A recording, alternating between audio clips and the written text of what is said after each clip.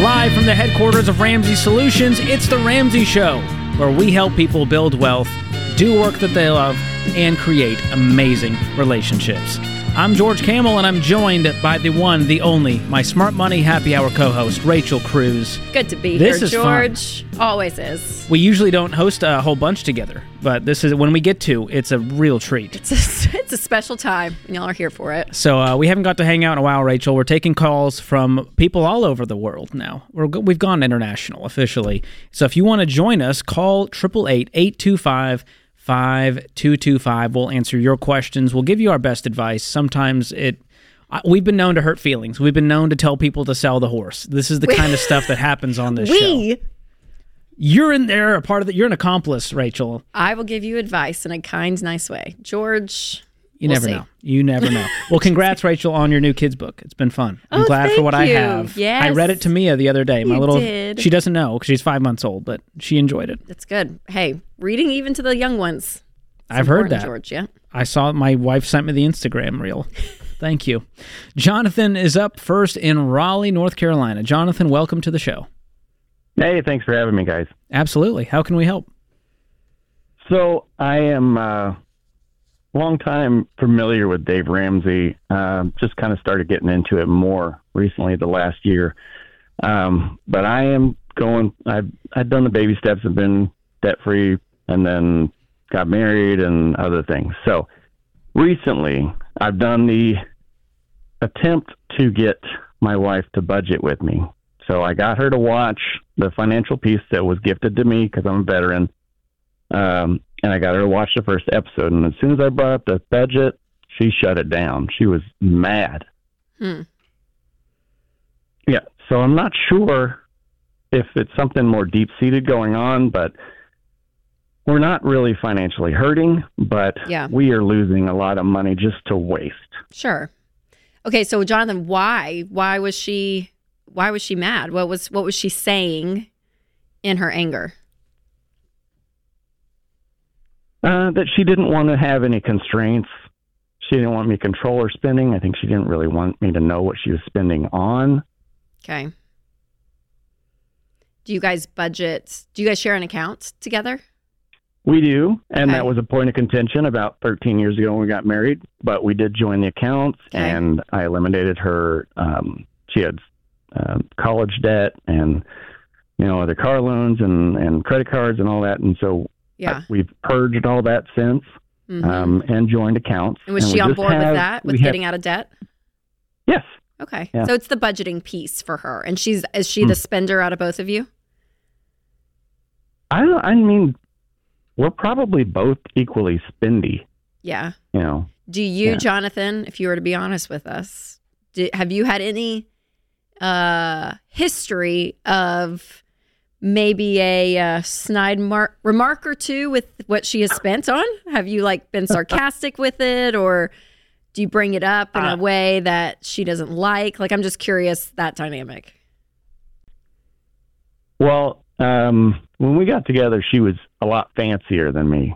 So she would like, finer things and, Louis Vuitton and, stuff like that. So I'm sure I possibly have thrown out wow, that's a lot of money for something, Right.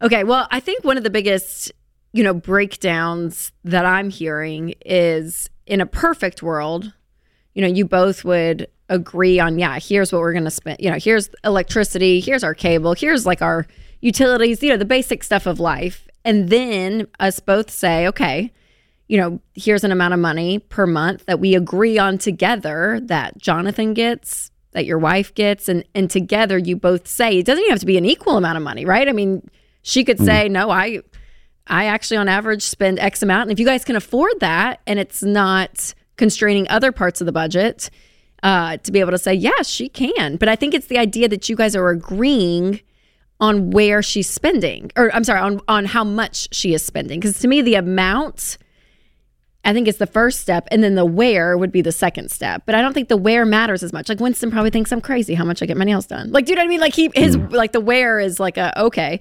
But I think it's the amount that you guys agree and you're on the same team to say, okay, here's what our overall money looks like. And within this, you're not her dad that's going to be ruling over her to tell her where she can spend her money. But we both agree, like, this is a reasonable amount for us to spend on personal things or even out to eat. Yeah. Yeah. And Jonathan, have you kind of seek to understand when you go, hey, what's behind this? I feel like, there was some high emotion here when you shut down there. I just want to know, like, does this come from somewhere? Was there anything in your past? Or, why do you feel like this budget's going to control us? All I'm asking is that we pre-decide how we spend our paychecks, and we can decide that you have a lot of money for fun. I think she sees like we're going to have a life of sacrifice and rice and beans and couponing for the rest of your days. Is that how she's feeling? I don't know that it's that. And because, like I said, when I brought the budget to her, she wouldn't even look at it. So it's not that. What kind of budget did you make? Was this Excel spreadsheet? I made a zero balance or $0 budget, whatever it is at the end. I'm trying to do the thing that y'all did. Did you use it like every dollar of the app, or was it an Excel spreadsheet? Okay. Yeah, every dollar. Good. Sometimes, if someone shows me an Excel spreadsheet, I shut down. Okay. She wouldn't look at the numbers at all. Nothing. And did you ask, and you didn't, did you ask why? Well, our communication is sometimes strained and limited also. Yeah. So, yeah. Whenever it's something that's uncomfortable or, not easy, just glazed over the top, something more in depth, it's kind of like, I don't want to do that. Yeah, she doesn't go there. Yeah, it feels vulnerable. It feels scary for whatever reason. So, Jonathan, I think that's the issue, right? And we usually say money issues within marriage are rarely the actual money issue. To your point, it's not like she was like, no, I need $300 a month, not, right. $250. Right. It's the communication. Something in her does not feel okay to go there for whatever reason. And George is right. It's usually, it comes from somewhere. It stems from somewhere. And for you guys to get on the same page, because if you can understand and you guys communicate more effectively in general, that's going to help you, help you effectively communicate with the money. That's going to help you obviously communicate better in general. But to me, that's where you bring in a third party. Yeah, to sit down and have you guys ever been to marriage counseling? No, and I suggested I'm usually the instigator. I'm usually trying, and because I've taken care of everything, since the beginning. I maybe have a little bit of anxiety and things to bring up topics to her, because every time I try to bring it up to her, it's just shut down. And so there may be some animosity and all that. So that's what we need to get to the bottom of before we start talking about money goals. We need to learn what's behind all this. How do we communicate well? And I'm going to send you some tools to help. Number one is a copy of my book, Breaking Free from Broke. I want you guys to read Chapter 10. It's called Budgeting is Freedom. I think it'll show her a different way. And I'm going to send you a copy of Rachel's book, Know Yourself, Know Your Money. It's going to really help her understand why she thinks the way she thinks around money and maybe unlock some really cool things and conversations. So we're wishing you the best, Jonathan. Hang on the line, and Skylar will get you those books. This is The Ramsey Show. This show is sponsored by BetterHelp. Hey, it's Dr. John Deloney, and one of the most common questions I get is how to get something off your chest. A deep secret you've never told anyone, or maybe something that happened to you, something you've done that you're worried about because bringing it to light will disrupt your life, anything. I say this all the time, secrets will kill you, but it's hard to know where to start when it comes to talking about scary, dark things. Therapy can be a safe, effective place to get things off your chest, to learn how to say hard things out loud, and figure out how to work through whatever's weighing you down. I've personally been blessed to have a great therapist who helps me get those heavy things off my chest. If you're thinking of starting therapy, give BetterHelp a try. It's flexible because it's online, so you can suit it to fit your schedule. Just fill out a short questionnaire, you get matched with a licensed therapist, and you can switch therapists at any time for no extra cost. It's time to get it off your chest with BetterHelp. Visit BetterHelp.com/Deloney today to get 10% off your first month. That's BetterHelp, HELP.com/Deloney. Welcome back to The Ramsey Show. I'm George Camel, joined by Rachel Cruz. If you want to join us, we've got a brand new event coming up in May, on May 10th and 11th, right here in Nashville, Tennessee. It's called Total Money Makeover Weekend.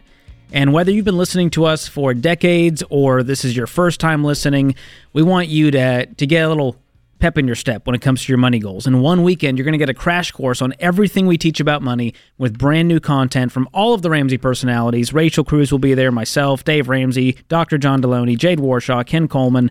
And there's going to be live Q&As throughout the weekend. It's going to be interactive. We have a live Smart Money happy hour on Friday night. Looking forward to that. Fun. And this is a really fun weekend. We don't do events boring. And so this is the one to bring that spouse to, the reluctant friend. If you want to come solo, you're welcome. All are welcome here. Early bird tickets start at just $99 for a limited time. So if you want the best deal, go grab your tickets. They will sell out. RamseySolutions.com/events.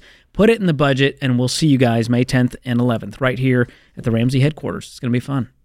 All right. Open phones at 888-825-5225. Kiera is in Buffalo, New York. What's going on?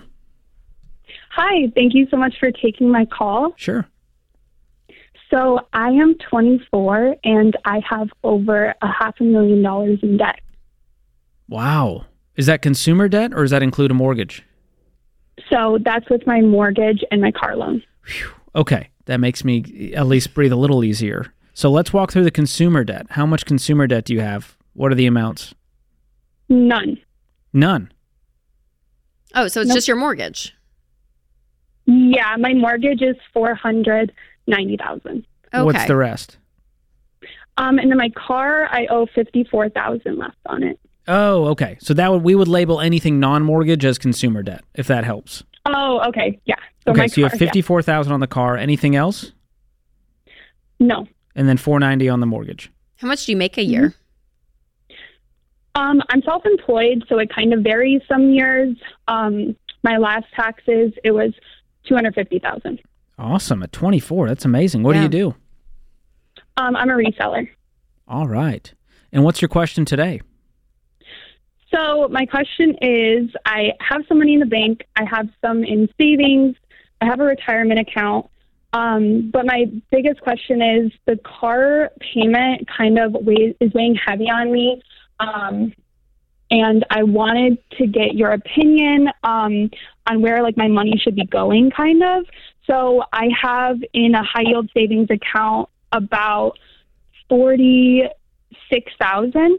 So I was wondering, I kind of wanted to get rid of my car. Like after listening to you guys, I wish I would have listened sooner, but I don't think I need this luxury car. And it was kind of an impulse decision just to buy it. So I was wondering if I should take some of this money and get rid of my car. As in sell it and downgrade to a different car with cash? Well, I'm engaged, so we have two cars right now, and we would just be sharing the one car. Is that a reasonable lifestyle switch for you, Kiera, to just go down to one car? Yes. Okay. How much could you sell it for? So that's the thing that is unfortunate because, like, I'm, the car, I got different quotes and stuff. So I owe $54,000 left, and my offer was $37,000. That's like where was this offer from? Well, that was CarMax. I've tried to sell it like personally, like online. And I'm going into a dealership on Saturday to do some kind of like auction thing to see if they can get maybe even a little bit more. My guess is private party is going to be your best bet to sell this for top dollar versus going to a dealership. Of course, they're going to lowball you because they're going to sell it for that higher amount. Yeah, what kind of car is it? It's a BMW X5. Okay. What year is it? 2019. Okay. Okay. If I were you, if you're honest about yourself and your day-to-day life and how that looks, that you really don't feel like you need a car, like if that really is true, because you make plenty of money, P.S., you can afford to get another car, maybe a different car, and you can do something different, but don't feel like not having a car is your only option. I just want to give you that window that you have great money saved. If you needed to get a car, you could. Okay, so just know that. And if you wanted to pay off this car, you could. Yes, that's right. And just keep it. Yeah, but if you don't want it and you're like, it's just too nice, I don't need it, you are upside down. So what I would try to do almost is just say, hey, I want to try to get 40 for it, a little bit more than what was quoted in a private selling situation is probably the way you're going to do that. And then you're going to have to say, okay, I got 14,000 of my own money that I'm going to have to just, finish off the loan. And take that out of your high yield savings account. Yeah, we just call that stupid tax when we do things that we're like, dang it, and just take it out of your high yield, and then start from there. And if you want a different car or something down the road, I would use that money saved that you have to get a great used car. That you want. So when are you guys going to get married? Hopefully next year. Okay, so not a date. Are you guys going to live in this house that you have a mortgage on right now? Yes. You are? Okay. Is he coming into the marriage with any real estate? Wait, what do you mean by that question? Like, does he own a home too? Like, will he be selling? No, Okay. This is our home. We bought it together last year. Okay. But he's also the only reason why this car is weighing so heavy on me is because I know this is like my only debt, but I don't mean to put his business out there, but he has a lot of debt.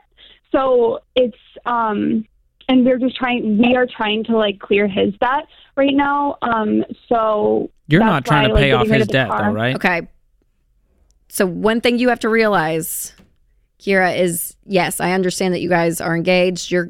I believe we'll get married next year, but you guys legally, you're not married. You're roommates. I mean, from a legal standpoint, you realize that, right? I know relationally and love and future plans, all the things. So with your money, the wisest thing you can do, which sounds harsh, I know, in your situation, because you guys have already bought a house together, you keep things separate financially.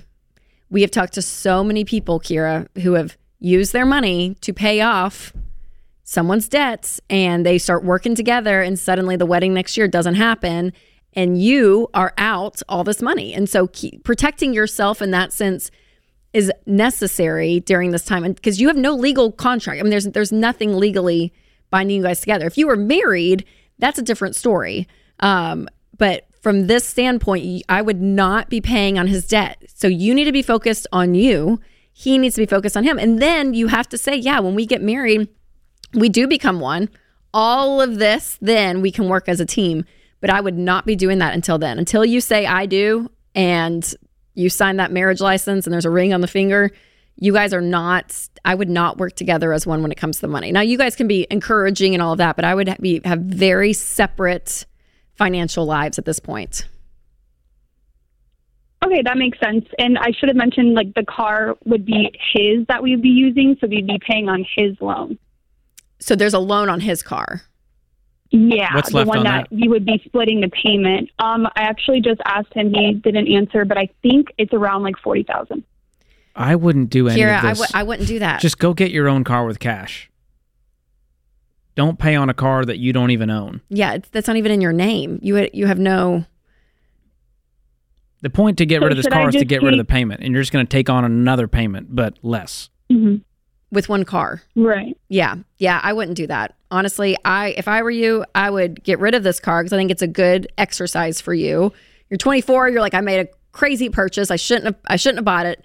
And if I were you, I would go get a $10,000 whatever. Go drive that. He needs to work on his stuff. I mean, like his debts, his income, all of that needs to be his. This does not need to be your responsibility. Because what concerns me a little bit, and I could be reading into it, is that you're so responsible. You're obviously extremely bright. You're making $250,000 as a 24-year-old. I mean, like, you're a go-getter, okay? And I'm not saying he isn't, but in some cases, what we find is that he gets the benefit and reaps the benefit of all the greatness that you have, but then you get no benefit from him from a legal standpoint because you're not married. So I would be very cautious in all of that sharing. And buying a house together, too. This is for the listener out there. Do not put both of your names on a deed of a house if you are not legally married. It gets you in a mess, you guys. It'll get you in a mess. Hey, listen up. Everyone is at risk of identity theft. I don't care if you're a hermit living off the grid listening to the show on a battery-powered radio. All of your data collected by every company you've ever done business with lives online. Your bank, your doctor's office, retailers, the apps on your phone, the gas station where you have loyalty rewards, they all store your info online, making them ripe for a cyber attack or data breach. That's why I've been telling people for almost 25 years they need an ID theft protection plan, and the only one I've ever recommended is from Xander Insurance. They monitor your personal and financial info, even your home title, and take over the work if you become a victim. It's the most thorough and affordable plan out there. I even have it for my family and our entire team. Visit Xander.com or call 800-356-4282. This is The Ramsey Show. I'm George Camel, joined by Rachel Cruz. The number to call is 888-825-5225. The Ramsey Show question of the day is brought to you by Neighborly, your hub for home services. From repairs and maintenance to home improvement projects, winter can bring some challenges for homeowners, and you need Neighborly's helpful winter checklist, and it's free. You can download it for free at neighborly.com/Ramsey. All right, this one is from Jenny in South Carolina. My husband and I are on baby step 2. We have an SUV that is paid off, and my husband wants to finance a second vehicle. It's kind of the opposite of baby step 2 there, but he has $12,000 to put towards the purchase. I thought he was looking in the range of $35,000 to $45,000, but he now wants one that costs $90,000. He only wants to use the truck for 8 months and then take advantage of the buyback program from the dealership and get a cheaper vehicle then. We can't afford an $800 car payment for the next 8 months, and I don't trust the buyback program. How do I make him see that the numbers just don't work to finance a vehicle right now? I have asked him to find a vehicle that we can afford with the $12,000, or he can use our SUV and I will drive an older vehicle. This argument has been going on for 6 months, and I don't know how much more our marriage can take. The stress has gotten the worse, and I'm currently between jobs, and my income is very low right now. Ooh. Goodness. Sounds like a lot, Jenny. It sounds like he is coping with a marriage on the rocks. She's unemployed. They're between incomes, and he's like, I'm going to go get a giant truck to make me feel better about all of this. I just want some kind of comfort in my life right now because everything else seems to be chaotic. Yeah. This man is reverting to a child. He's like Benjamin Buttoning Rachel in real time with his finances. Right in front of our eyes. She's right. So Jenny, if you need some confirmation, oh, yeah. You have $12,000 to purchase a car. But Jenny, I think you're asking the wrong question. She says, how do I make them see that the numbers just don't work? It's not about the numbers. It's not the numbers. It's the fact that you guys are obviously not on the same page. You're trying to do a program and get out of debt while he's adding on debt. Like you're literally counteracting each other. It doesn't make sense. And so what ends up happening is exactly what is happening, sadly, is it causes a lot of stress. It causes a lot of fights because you're both not walking the same path. You're running into each other. And so that's going to cause tension. And so for you guys, I would just pan way back and say, okay, as our family, what do we want money to look like? What does this look like for us? And if you guys can't get on the same page with that value system, then yeah, I mean, I think we said it in an earlier call, but it's true. I'm like, that means you're probably not on the same page on a lot of things in life. And so working and finding that unity, and even if that's bringing in, a marriage counselor or a therapist to get you guys back on that same page. And always know with marriage, you guys, that there's always going to be opposites. Okay. So there's always going to be one person that always kind of wants the bougier thing, probably, and the one that's like, we're fine here. Or one's more of a spender, one's more of a saver. Like you're always going to have these different money personalities in a marriage. So we're not saying you have to be uniformed and just identical robots together. But the overall big picture is that you want to be walking the same path. And that usually comes down to a value system conversation that obviously you guys are on separate pages. So I think that looking at that as the issue is where I would start. Yeah, this is so tough because this marriage is only going to grow further apart if he makes this decision. And it's going to be a harder decision to undo. And it's going to cause so much resentment on Jenny's side of like, she is not going to feel like she has a vote in this marriage. If he goes and does this behind her back, in front of her back, no matter how he does it, it's going to screw things up even more. So she needs to have the come to Jesus meeting with him and go, listen, I don't feel safe. I'm trying to do this plan. This marriage is not going well. We need to get on the same page. You need to act like an adult and have some delayed gratification. Yeah, and that absolutely. means one day you can have that truck when we can pay for it in cash, when we're not in debt. But right now is not the time to go make more terrible decisions. Yeah, because again, take the money piece out of this, you guys. Like, it's just the fact of, it's just disrespect, right? Like if one spouse is pleading with another on something, you would listen to that, what right? would you do if some- Winston went some- out and financed a $90,000 truck while you guys were in debt, actively trying to get out? Well, that's the thing is I'm like, yeah, we can talk about the money piece about how that pulls you backwards and all of that, but it's a complete respect thing. I'm like, there's a level that you're obviously not being heard in your money, probably not in other parts of your marriage.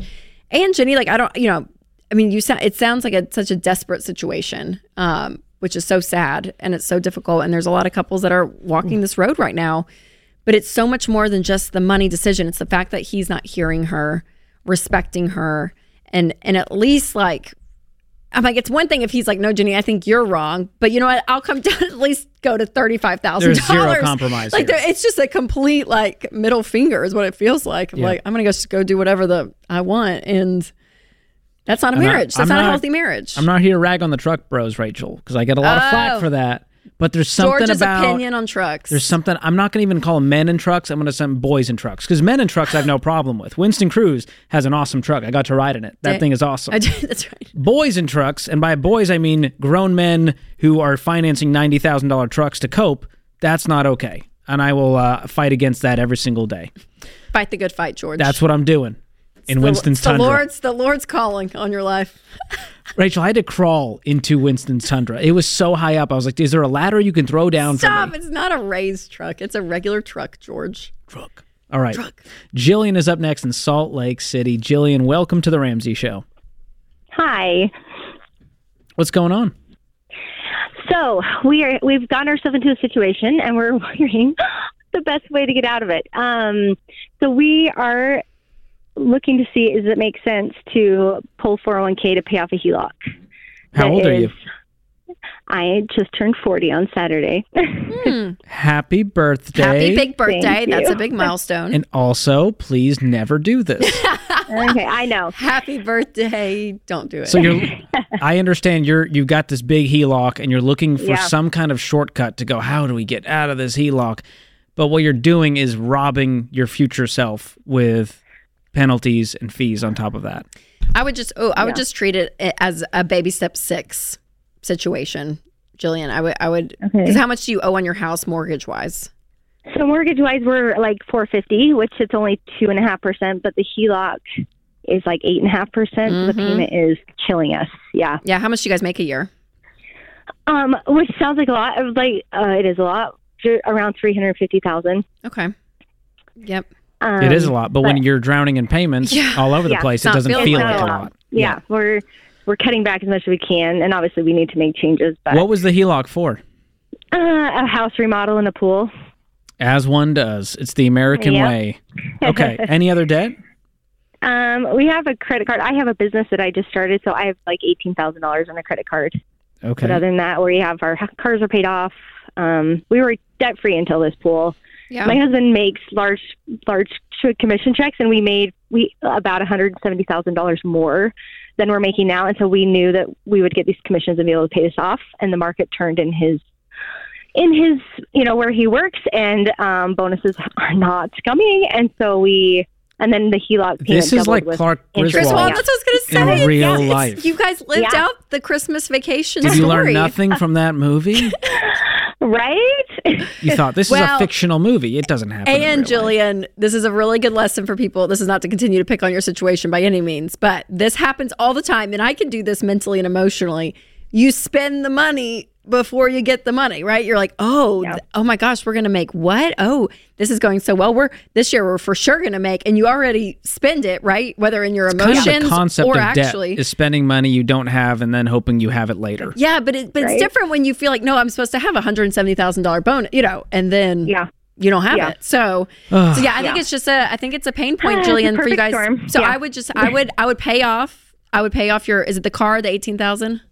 Credit card. Credit card. Oh, that's right. I'm sorry for the business. Yep. I would focus you guys to pay that off, get that out, okay? Because that's going to just free up some mental space. Because I would then move forward. Do you guys have savings at all?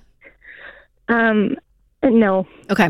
So I would save up 3 to 6 months of expenses after you pay off this card, and then I would be funding retirements. Look at the kids' college stuff, but I would attack this HELOC first. And then your mortgage. But I would go ahead and start the baby steps. But I would use this HELOC as kind of maybe step 6A, and then your mortgage is 6B. But I would put it there. And making $350, Jillian, you guys are going to get out of this faster than you think, but it's going to take some deep sacrifice. Y'all been living La Vida Loca, and now you're broke. So you're going to get out of it. We have hope in you and faith. So call us back when you're debt-free. We'll celebrate with you, and happy belated birthday. This is The Ramsey Show. So here's a quick math refresher. There are only 24 hours in a day, so your business needs to streamline tasks that are time suckers and focus on activities that make money. So to reduce headaches as they scale, smart businesses use NetSuite by Oracle, the #1 cloud financial system. NetSuite helps you improve efficiency by bringing all your major business processes into one platform. So join the more than 37,000 smart businesses like Ramsey Solutions that have done the math and graduated to NetSuite. And right now you can download NetSuite's KPI checklist absolutely free at netsuite.com/Ramsey. That's netsuite.com/Ramsey. I'm George Camel, joined by Rachel Cruz. This is The Ramsey Show, and if you enjoy this show, you should check out Smart Money Happy Hour, co-hosted by myself and Rachel Cruz. We have a blast, and if you need to send someone the show that's not too heavy, too intense, Smart Money Happy Hour it's a breath of fresh air. There's lots of laughs, and we sneakily teach you money things. But you don't even know it. You don't even know. It's like a, what? Our writer, Savannah, said she was at the nail salon, and some Gen Z girls were like, hey, you know that Dave guy? She's like, yeah. She's like, well, his daughter has a really cool podcast. I love it. We're talking about Smart Money Happy Hour at the nail salon. Current events, pop culture, and money. So Rachel's like the cool sister. It's the best. And I'm the cool uncle, I guess. Uncle George. That's right. All right, Gabriella is up next in McAllen, Texas. Gabriella, what's going on? Hi, guys. Thank you for taking my call. So my question is, my ex-boyfriend left me with an RV payment, and I do not want to pay it. Oh, my gosh. So what happened? You guys... So he took it to go work and could no longer afford the payment on it and left it to me last weekend and was like, here you go. Here's the RV with the payment. What do you mean left it to you? Whose name is on the loan? It is under my name. We were together for 10 years. No. I got it for him. So he had to go work in the oil field. And we split up about a year ago, and he can't afford it anymore. So he brought it back to me, and I'm left with it. Oh, no. Shoot. Mm-hmm. Well, Gabrielle, you'll never do that again, will you? I've learned my lesson. Oh, no. You know, we talked to somebody earlier in the hour, and her boyfriend, well, fiance, they don't really have a date. I don't think a wedding date we asked. But, yeah, both their names are on the deed of the house. And I just thought, oh, no. So you're a great, I guess, poster child of what can happen when you sign on to debt and buy things with people you're not married to. And I'm so sorry. On top of the hurt from this long-term relationship being over. And it was a year ago, though. So now you're like, well, crap. Now I gotta. What's left on the RV loan, and what is it worth? It is, the balance left is around $48,000. And looking it up, it's worth around $30,000. So you're $18,000 underwater? Basically, for some reason, they took, the prices in RVs were just expensive when I bought it and have dropped.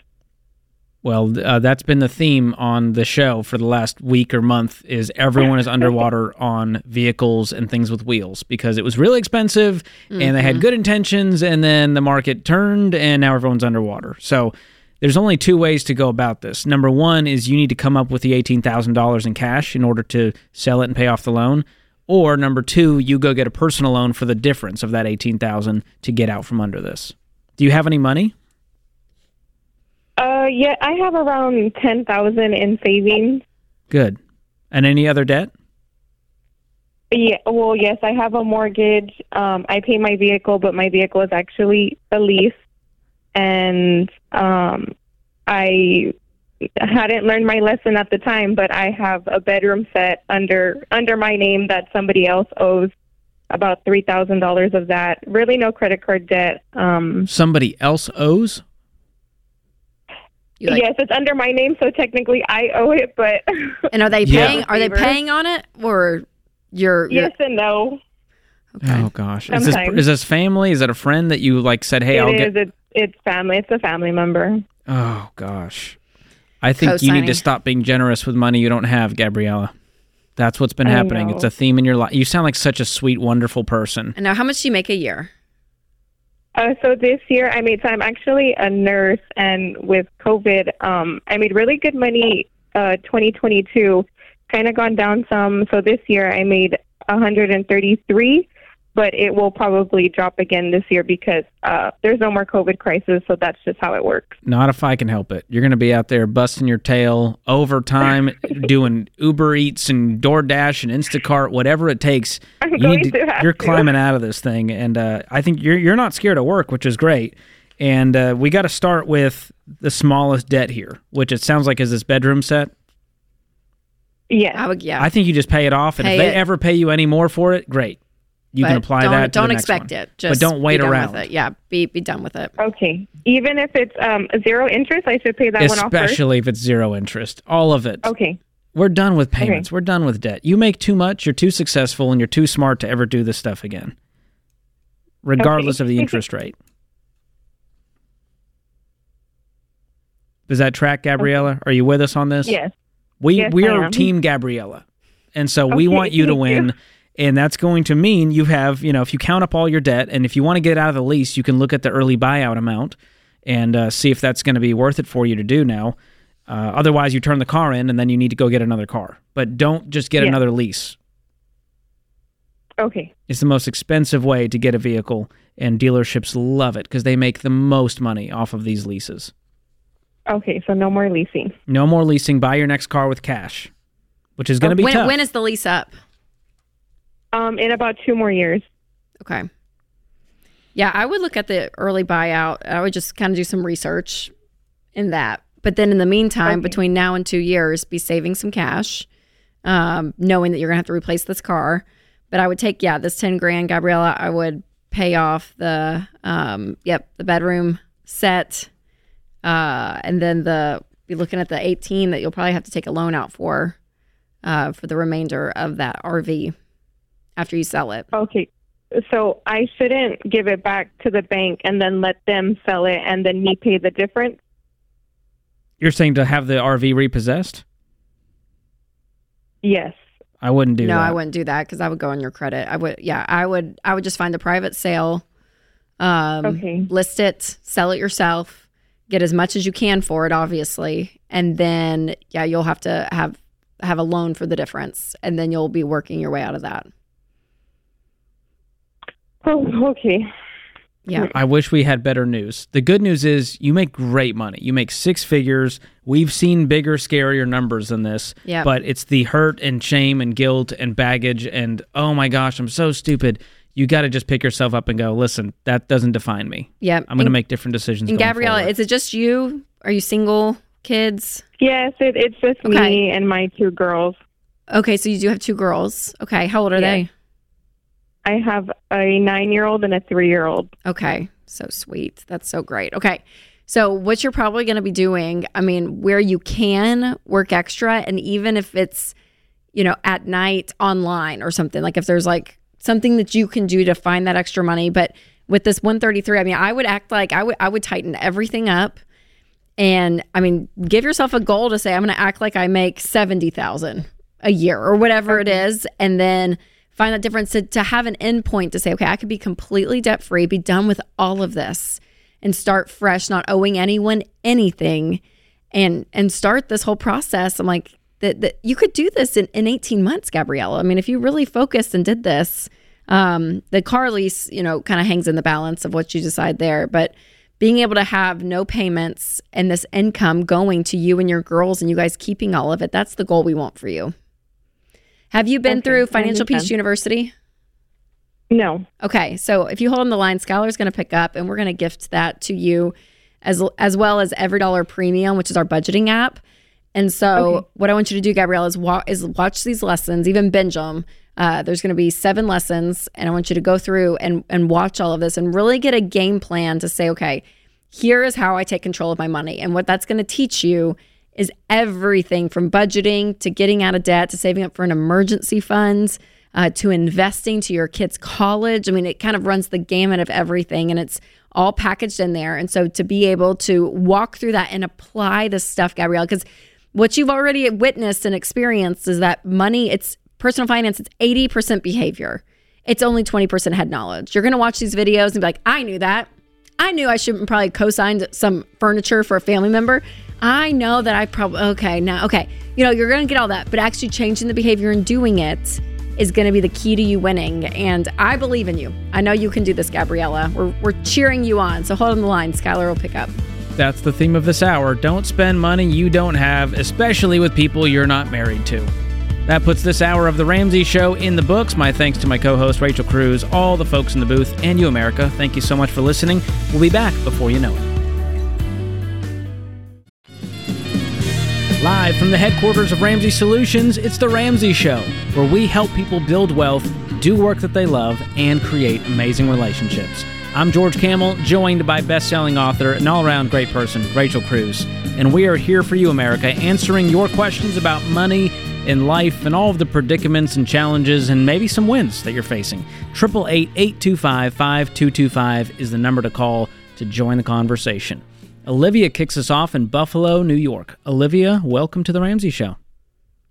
Hi, thank you so much for taking my call. I'm a huge fan of The Ramsey Show, especially Dave. He's awesome. We agree. Yeah, love him. So my question for you all today is, my sister took advantage of our sick mom, skipped town, and stole my inheritance. What should I do? Whew. Oh my gosh, Olivia. What do you mean took advantage of your sick mom? Took advantage. Well, okay. She took over the family business, even though it wasn't left to her. She convinced my mom to become the power of attorney and healthcare proxy and transferred all money to her own account. Oh, wow. Wow. What kind of... She also sold my mom's house and moved my mom into the family business. Into the business? Into the, like, the office? Yes. Okay. What kind of sickness does your mom have? She had cancer. She died 3 months ago. Oh, my gosh. I'm so sorry, Olivia. Do you have any other siblings? No, I'm the eldest. I'm 40 years old. My sister is approximately 37 years old. She lived with both of my parents who passed from cancer, and she has skipped town and has not buried my mom.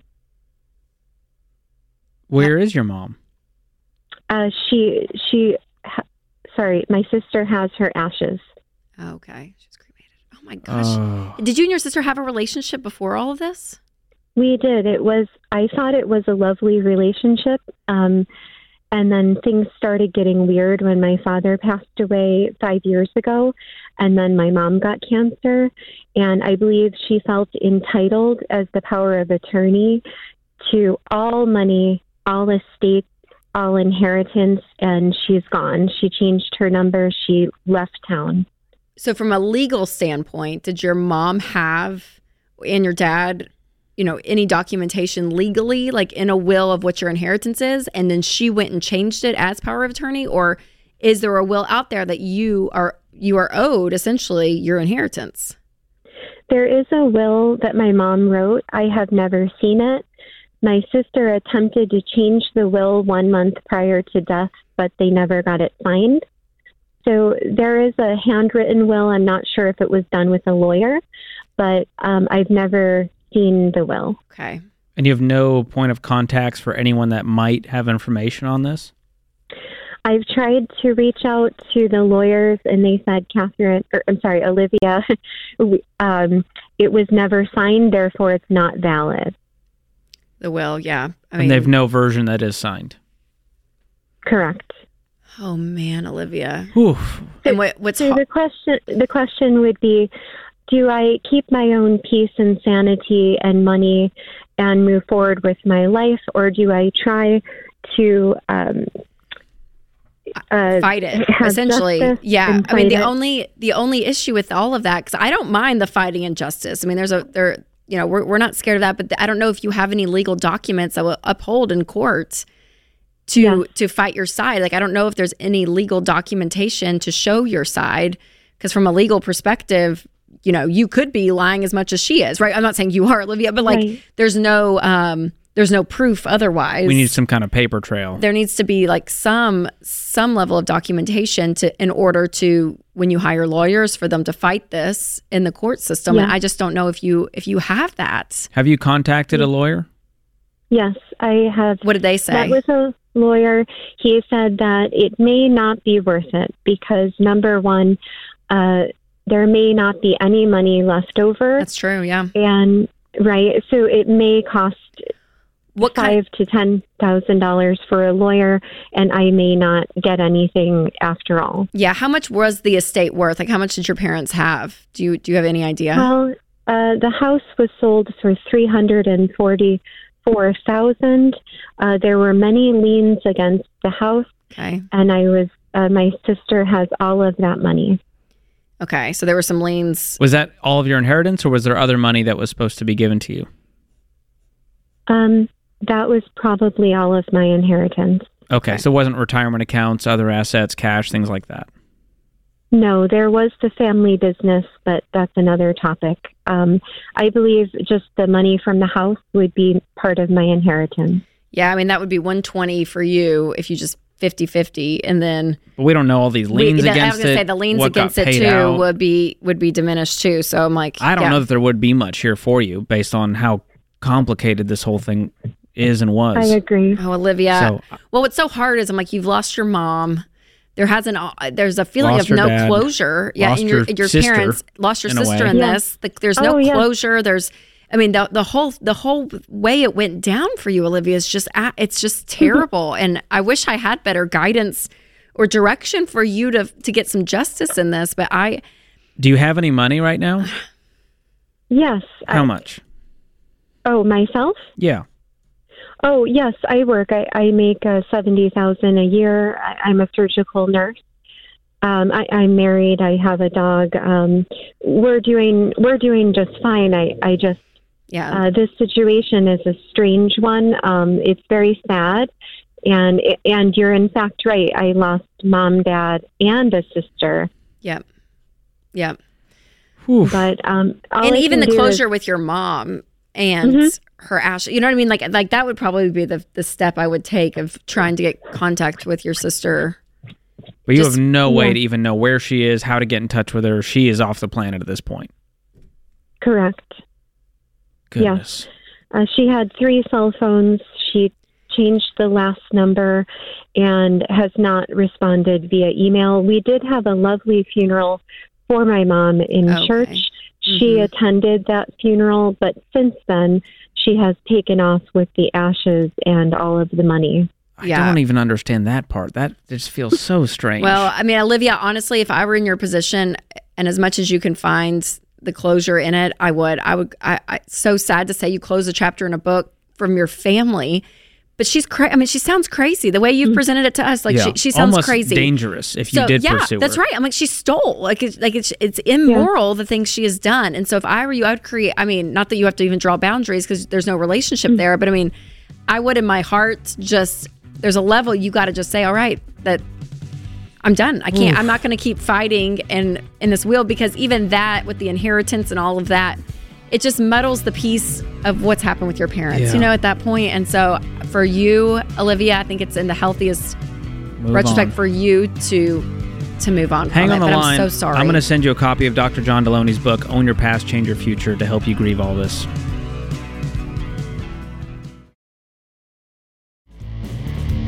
Welcome back to The Ramsey Show. I'm George Camel, joined by Rachel Cruz. If you want to call us and talk about your life and your money, you can do so at 888-825-5225.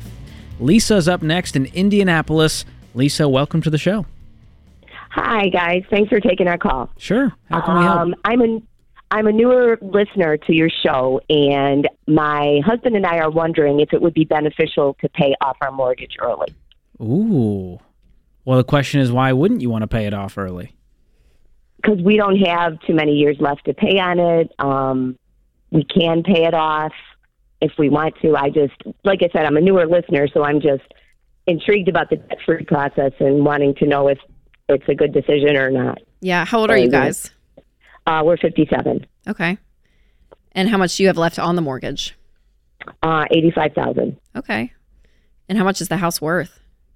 Anywhere between $700 to $800, depending on what site you look at. Yeah, good for you guys. And you have money saved? We do. Non-retirement? Correct. Okay. He had a buyout from a job severance. Okay. How much do you guys have saved? $143. $143. Okay. That's awesome. And how much do you guys make a year? He makes $230. Okay. That's great. Any other debt? Credit cards, car loans? No. The only thing we have a long-term care insurance plan that we have payments on for 8 more years. Okay. Good for you guys. Wow. I mean, yeah, Lisa, I think there is something to be said about having absolutely no payments. And when you free up a mortgage payment per month, you know, what you guys can do, whether it is spend it, invest it, put it for retirement, give it. There's such freedom financially when you don't owe anyone anything. And then the flip side of it too, Lisa, that not many people talk about, it's the freedom just emotionally. I'm like, when you have no payments and a pandemic hits and everyone is panicked about their jobs, you don't have any bills. Like there's no one that you owe at that point, you know? So it's amazing how much risk that debt is associated with that we get used to as Americans, that we just carry around and just assume it's normal.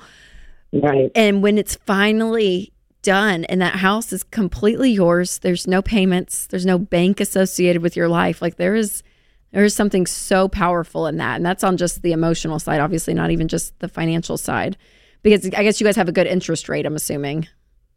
Correct. Yeah. Yeah, because some people make the argument, well, just keep the money invested. You'll make more on a rate of return with it invested versus, you know, paying it off because it's at 2.5% or, you know, yeah, people go down the math route, which we understand. Like we can do math. Like we get it.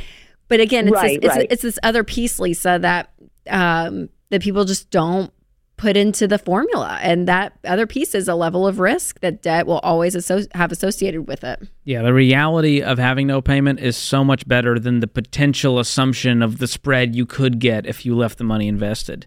And Rachel and I both don't have mortgage payments, and I have zero regrets. I'd never look back and go, well, if I just invested them, I could have. We're going to be fine. And so are you guys. Because the other side of that coin, too, Lisa, is, you know, if you had a paid off house, would you go borrow on your house? No. Okay. So then that answers your question. Some people say yes, and they go build pools and remodel their home. So I'm proud of you guys. What's in your nest egg? How much do you have in retirement? A lot. I mean, like 1.85 right now in retirement, but then we've got a couple of Roth and other investments as well.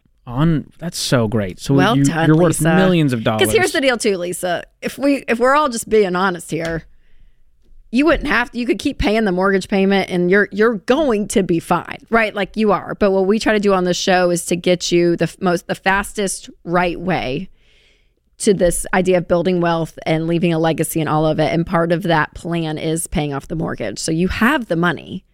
Okay, I would do it. I would do it. Okay. And if you regret it, Lisa, you can borrow on the house. The bank's if you want. happy to give you more monopoly money. But listen, you pay it off. You still have $58,000 left over, just from what you told us.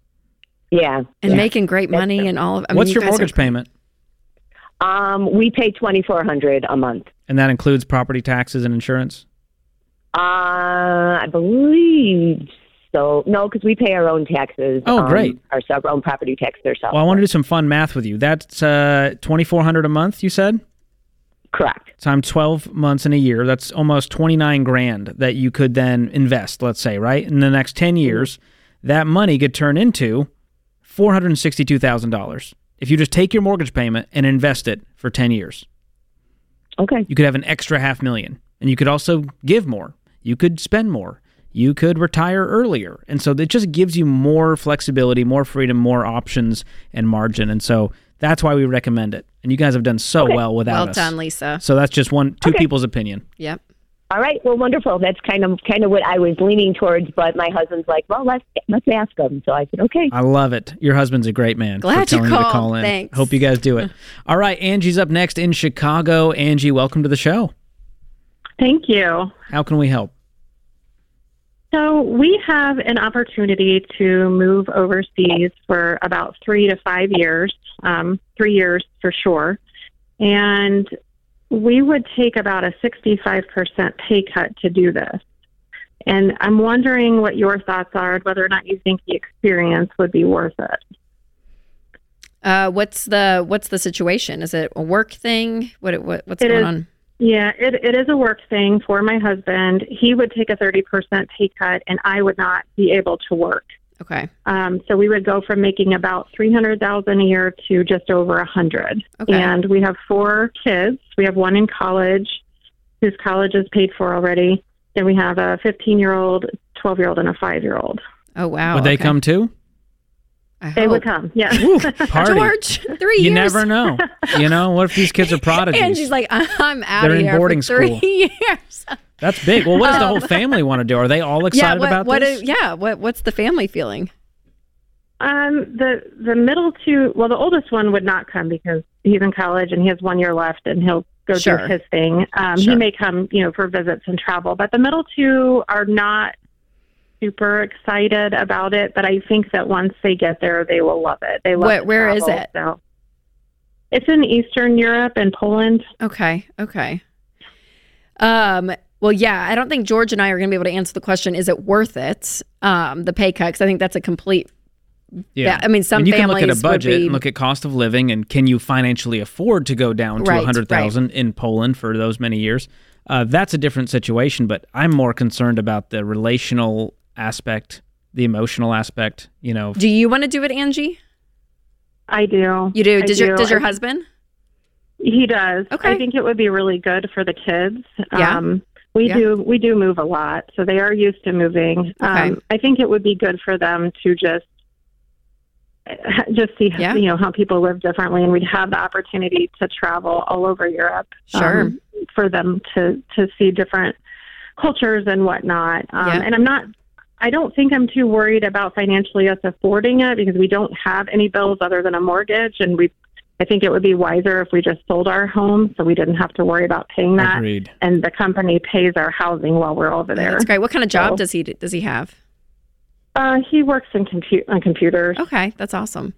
Yeah, I mean, I think it's one of those things. I'm just trying to think, with my kids, I have younger ones than you, though. They're 8, 6, and 4. But I think at the end of the day, you guys are the parents, Angie. And if you and your husband are like, hey, this is a lifestyle choice we want to make as our family, like you ultimately get that say, right? A 12-year-old doesn't get to tell the family what to do.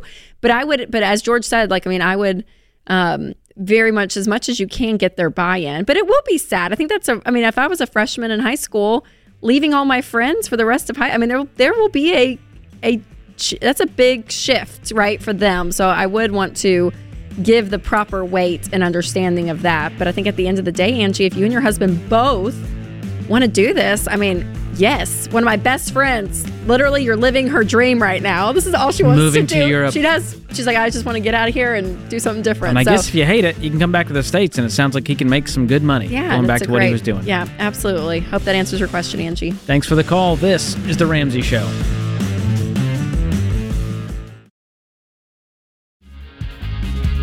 Welcome back to The Ramsey Show. I'm George Camel, joined by Rachel Cruz. This is your show. Give us a call at 888-825-5225.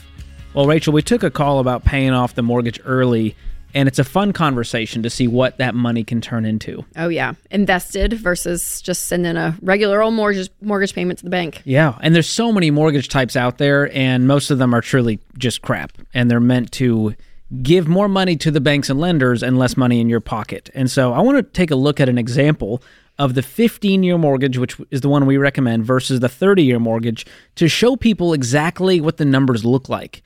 And we're not going to get super nerdy. I'm not going to talk amortization schedules, Rachel, but I did want to look at this graph from our blog article on the 15 versus 30. So we're going to look at a $300,000 house which I understand you're all like, where can you find those?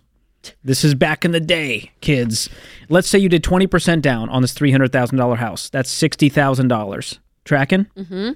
That means you'd get a mortgage for $240,000. So let's look at that same mortgage on a 15-year and a 30-year. And the blue, if you're watching on YouTube, is the mortgage loan. The orange is the amount of interest you pay. So here's the shocking part. On a 15-year fixed-rate loan with an interest rate of 3.5%, the monthly payment is $1,700. And the total interest you'd pay is $69,000 if you just paid every single payment perfectly for 15 years. Right. On the 30-year, you're going to have a higher interest rate at 4%. Now, the payment is lower, which is why most people do it. It's $1,146 instead of $1,716. But the total interest you pay on that 30-year, over 30 years of payments, is $172,000 that you just gave away to the lender. Yep. That is shocking. I mean, almost $100,000 more. And that's, again, I get the interest rate. People are probably like, it's at 6% now. Sure. Well, the numbers change now, but it's even worse with a 30-year at 8%. Right. So the math is just magnified. You're paying $350,000 on that 8% loan. So that's why we want your mortgage paid off ASAP, because this interest, you guys, I mean, it does. It just, it racks up and you see it. So you're paying over $100,000 more in interest to have the 30-year over the 15. I know people have great intentions. They say, well, George, I'll pay it off like a 15. Yeah. And I'm like, the people that really want to build wealth and they don't want to wait till they're 65, what they're doing is they pay off their 15-year mortgage in 7 or 10 years. Right. That's the average we found with people who follow the baby steps. Our millionaire study, 10 years is what it takes for them to pay it off. Yes. Baby steppers, 7 years on average to pay off their mortgage. And so that's very encouraging to see how much money you can save. And I actually shared this in my book, Rachel. I wanted to see the numbers for myself and my wife when we paid off our home. So you ready for this? Mm-hmm. We paid off our mortgage back in 2021, and I did the math on it. We would have shelled out, if we paid ours off aggressively in like 26 months because we're weird. But it was on a 15-year fixed rate. If we just made payments for 15 years, we would have paid almost $50,000 in interest. Had we opted for the 30-year loan, we would have paid over $100,000 in interest. So instead, because we paid it off even earlier, we paid just $9,000 in interest by being crazy. And you chose well in your home. And that's our big point, you guys. I mean, some people are like, oh my gosh. Choose a modest, affordable home. Yes, and we know the housing. We're not completely oblivious to what is going on in the world. Like we understand rates are up, housing prices are up. And depending on your area, yes, a starter home could be $800,000 in some areas. Right. So like this is a reality. But the hard thing is, George, is money doesn't have emotion. Money doesn't, math doesn't care. It is what it is. And so you can't justify, okay, I'm going to go and buy a house that's my payment is half of my income just so I can say I have a house. Because you're going to feel screwed every month. It's going to feel like, oh my gosh, we have no money because you have too much house. And so expectations on when you buy a home, what kind of home you buy, have shifted in the last 3 years. And people, even some drastic things, they're moving states even because they're like, we just can't afford long-term what we want our life to look like because of this. Because again, you guys, it's the math. And that's what we have to always go back to, regardless of how much it sucks. That's the reality. And so we want you to build wealth, get there the fastest, right way. And what we found is when you do a 15-year, it forces you into a formula that makes you pay it off faster, even though you're probably going to pay it off even faster if you're doing the baby steps, which is great. But, it's a hard conversation, George. And what's even difficult about, and I'd be curious just your prediction on this with just the housing market, because in my head, when rates go down, you guys, the demand is suddenly going to open up. Everyone's going to freaking rush to buy a house because rates have gone down. And then that's going to drive the prices up again. Yep. So if you are in a position where you can put, 5% down, 10% down, 20% down, and it's, again, we use the 15-year here at Ramsey because we want you in a formula that's getting you out of debt we don't quicker. Like any kind of debt. Yeah. We just won't yell at you if you do a 15-year fixed rate mortgage. Yeah, and it's, 25% of your take-home pay. That's the formula we use. And you're ready to do it, because people thought the bottom of the market was going to crash. Last year? That's what everyone kept saying, and it's like it's going to crash. And we kept saying it's not. It's supply and demand when it comes to this stuff, you guys. And so, if you are in a position to buy, having a home is a great investment. We want you to do it the right way, though. Absolutely. And I understand for those that want to buy a home, it's painful right now. Sucks. Let's call it out. It does. It's harder than it was for your parents. yes, and the harder thing is it's not going to get easier. So make a plan, get out of debt, get the emergency fund, start saving up that down payment, adjust your expectations. This doesn't have to be your dream home. Just get in the game. And that might be a condo or a townhome, and it might be in an area further out from the city, and it might not have all of the accoutrements and the fancy kitchen island that you dreamed of, but at least you're a homeowner. Yeah. And that's a great thing. Be proud of that. And it's always interesting to me, accomplishment. George, especially houses, cars, these like big parts of our lifestyle. When you look back, in the 70s and 80s, on average, a square foot of a house was $1,400. Now it's up to like $2,600 on average, right? The average single family home. And so our expectations on life in general have changed. If we don't have the quartz countertop, we're throwing a hissy fit. What we've just, categorized as this normal way of living. When you look back, I look back on childhood pictures of like our home growing up, and I'm like, it's brown carpet. It's just not aesthetically pleasing, but it's okay. And now it's like, you can't even imagine having X, Y, and Z. You know what I mean? Like, because social media, reality TV, all this stuff, we've been painted, and this picture of what life should look like has been in front of us for so long that it's normal. And God forbid, kids share the bathroom. All of that. So again, it doesn't make it easier, but I think we do have to have some level of grounding to say, gosh, what we expect in life, like it or not, the lifestyle creep thing, it is real from a generational standpoint too. And you used to have to wheel down windows, George, in our cars. That was my first car, Rachel. You would wheel down a window, and everyone was okay with that. But like, oh my gosh, could you imagine? You know today? what's really embarrassing though? I'll say this is the worst part about having manual windows. Whenever someone I knew pulled up next to me, and I couldn't reach over far enough to get to the passenger side window to talk to them. Yes, because you're like, so I would just like wave at them awkwardly. I know, because I wasn't trying to pull a hamstring. And think about our cell phones: Nokia, Cricket. Oh, that was it. Simpler times. It was no internet. You didn't have email. Play but Snake now on the we're Nokia brick. So used to having all the information, everything we want right there in our hands. Right. So it's to the little things of our expectations, and I'm part of it too. I'm guilty of this. So you're part of the problem. I may be part of the problem. Not pointing fingers, but no, that's good. That's a to good kind of level us out. Yes, but also don't make a terrible decision out of fear or like this FOMO or I'll never get a house, so I just need to jump in now. Right, because you'll be the next caller calling the Ramsey Show saying, Rachel, I think I need to sell the house because we're so broke and so stressed. And we go, the home should be a blessing, not a burden. And what happens when you do it before you're ready is it becomes a burden. So, Rachel, you talked about forecasting the 2024 housing market. That's literally the YouTube video I uploaded to my channel today. Stop it. George, we are like twin. You know how twins, Amazing. They have the twin thing, they say? That you could like feel, like that's us, George. ET energy happening George, on the show today. It's like brother-sister energy. So if you want that, I can't believe it. In 8 minutes, you can go to my YouTube channel and watch the forecast of the 2024 housing market. My brother from another mother, I did the weatherman thing. We got a green screen. No, I got to be weatherman on the channel. How happy were you?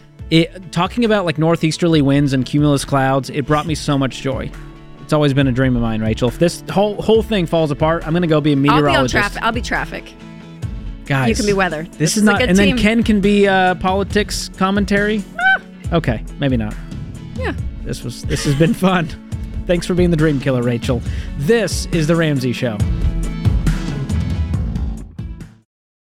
Listen up. Trying to reach your money goals without a rock-solid budget is like trying to climb Mount Everest in ice skates. It isn't going to work. That's why we built the Every Dollar app to help you win with money. It's the simplest, most straightforward way to track your spending and give every dollar a job. That way, you can stop letting your money push you around and start reaching those money goals. Download Every Dollar for free on the App Store or Google Play. Welcome back to The Ramsey Show. I'm George Camel, joined by Rachel Cruz this hour. If you're enjoying this show, do me a quick favor. The show is free. What I'm going to ask you to do is free. It'll just take you a second. Hit the subscribe button wherever you're listening or watching, or hit the follow button. Leave us a review and make it kind. We like those the best. And then share it with a friend. That's one of the best ways we can spread our message of hope, is by you telling another friend, hey, add this to your podcast repertoire. Watch this video on YouTube. I enjoyed it. I think you will too. And you are the best marketing we have. So thank you all so much for continuing to do that. All right, Becca is up next in Orlando. Becca, how are you doing? I'm good, thank you. Thanks for taking my call. Sure. What's going on? I'm just checking in. Well, last week my husband's bank account was garnished, and we found you guys in the Ramsey show after trying to figure out what to do, and we're just wondering if bankruptcy is our only option or how to proceed.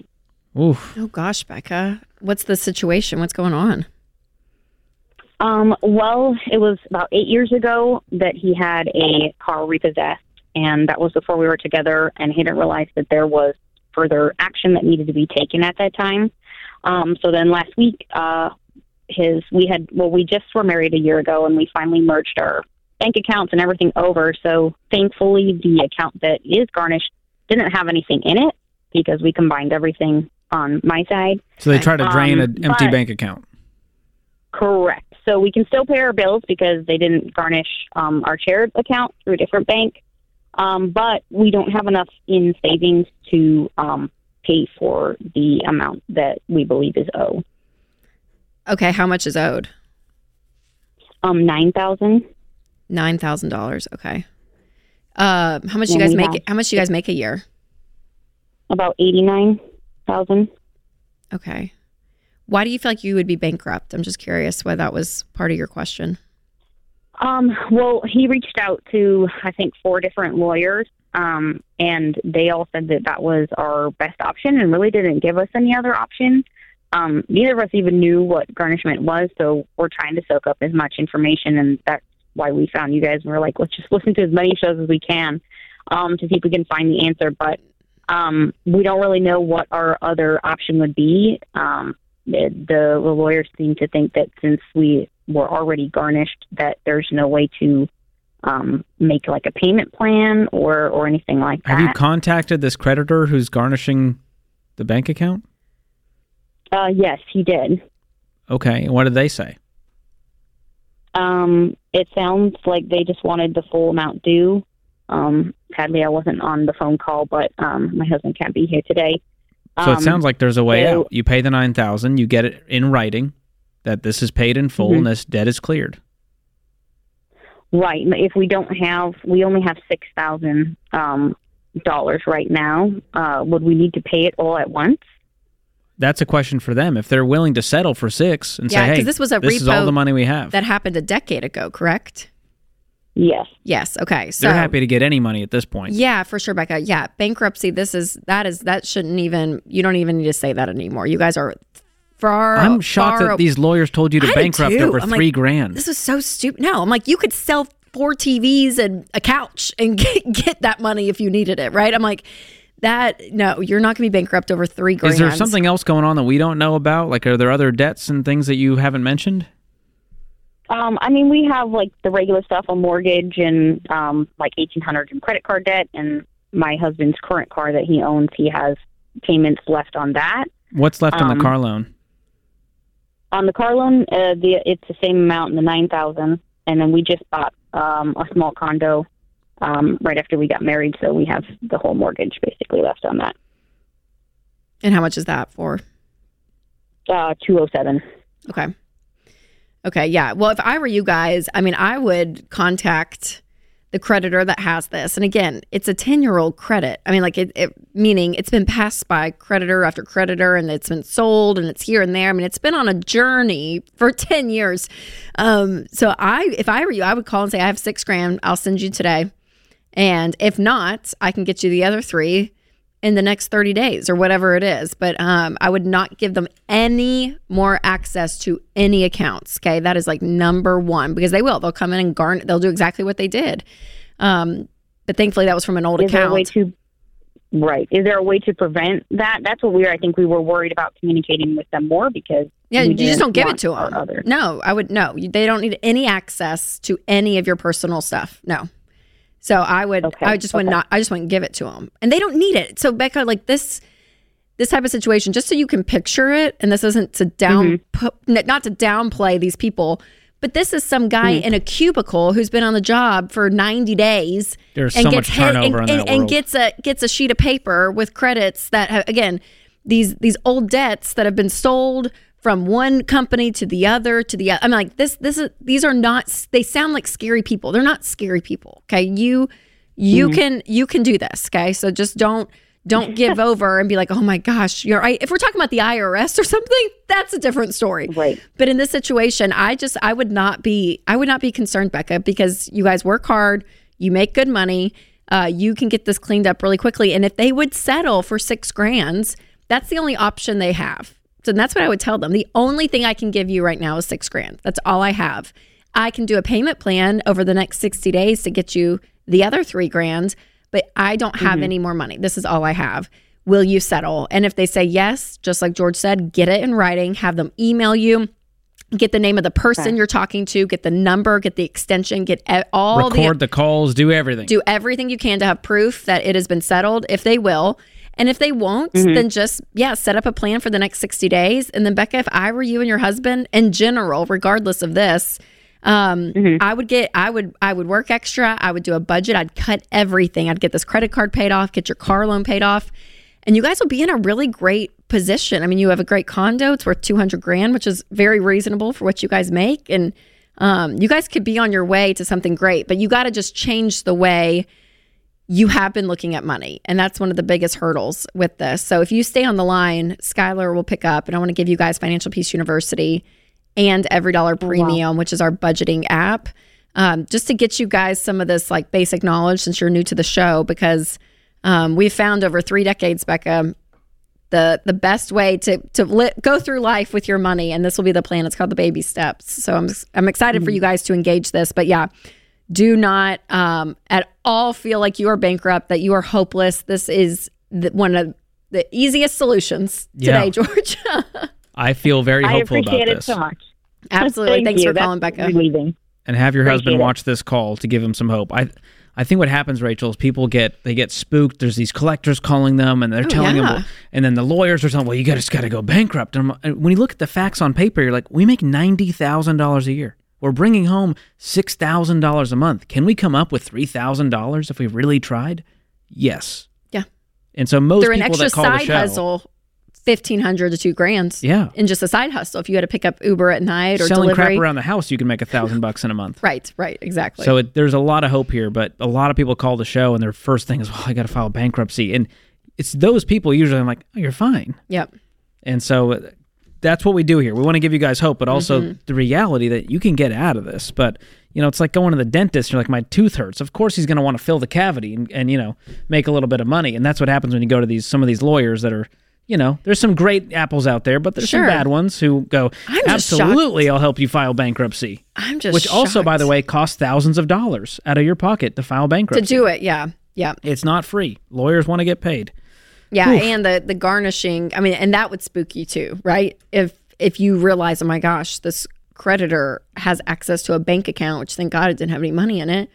But yeah, that's so violent. Like, you know what I mean? That makes you feel like they're and that's a scary thing. Yeah. Personal privacy there. It is. It's weird. Oh gosh. Well, I'm glad you called, Becca. I hope that gave you some peace and a plan that you guys, you're going to be able to do this. We're excited for you. That puts this hour of The Ramsey Show in the books. Thanks to my co-host Rachel Cruz, to Skylar, to Will, to James, Andrew, Zach. They made it happen this hour. The world doubted them, but they came through for you guys, keeping the show on the air. And we thank you so much for listening and watching. We'll be back before you know it. Live from the headquarters of Ramsey Solutions, it's The Ramsey Show, where we help people build wealth, do work that they love, and create amazing relationships.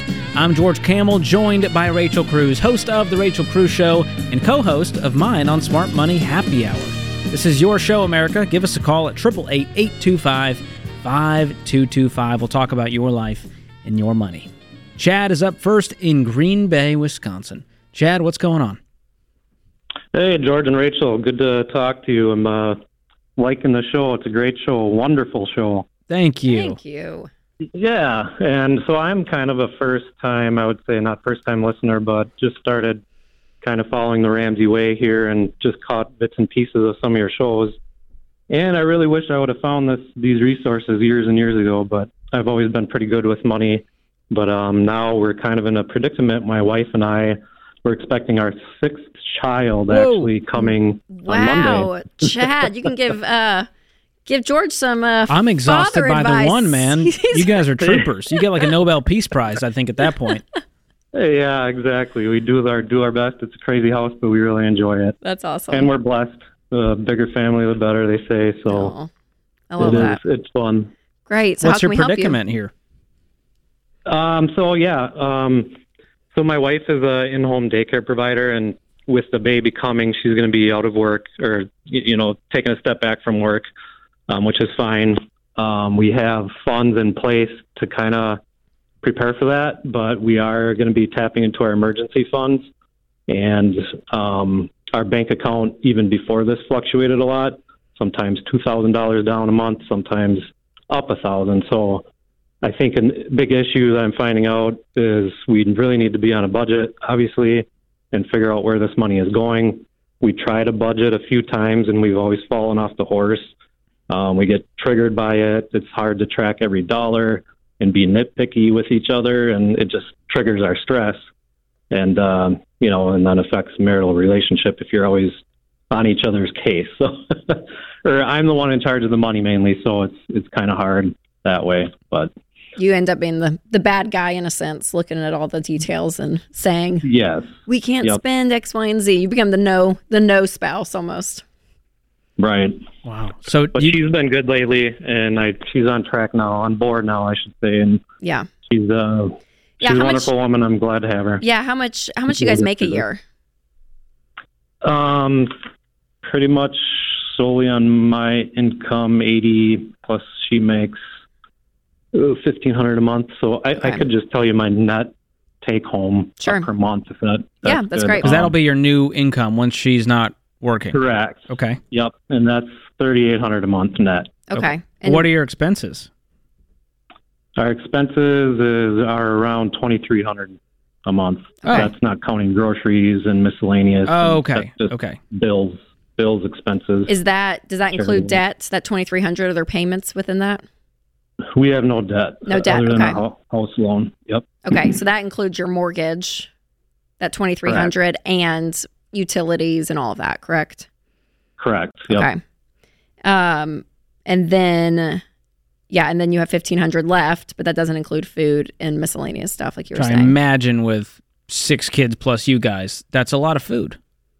Yeah, that's probably the hardest part of your whole budget is trying to nail that down. Exactly. Yep. I budgeted like $685 for it, and we're right around there. Yeah, I'm sure. More. Totally. That sounds very reasonable. Yeah, I mean, I think it's one of those things, Chad. I think y'all will be in a season, especially with her not working. Yeah, that you're going to probably feel a level of a pinch. But what a weird thing with a budget and the way we always try to frame it, and as you kind of start to live on it and it becomes part of your rhythm, is that it actually gives you more peace because you actually have control over it. So even if it's, $600 left over after food for miscellaneous, to be able to really say, okay, for this month, where can the $600 go? And you guys both together, like you were saying, agree on it, know where it's going. And then the next month, right? Like maybe there's no clothes. We don't buy clothes for this coming month. But next month, let's put $150 towards some clothes, and we're not going to do something else that we did in February, but we'll do in March, right? So you kind of just month to month gauge that. And then obviously, I mean, there's no debt, which is awesome. And you guys have an emergency fund.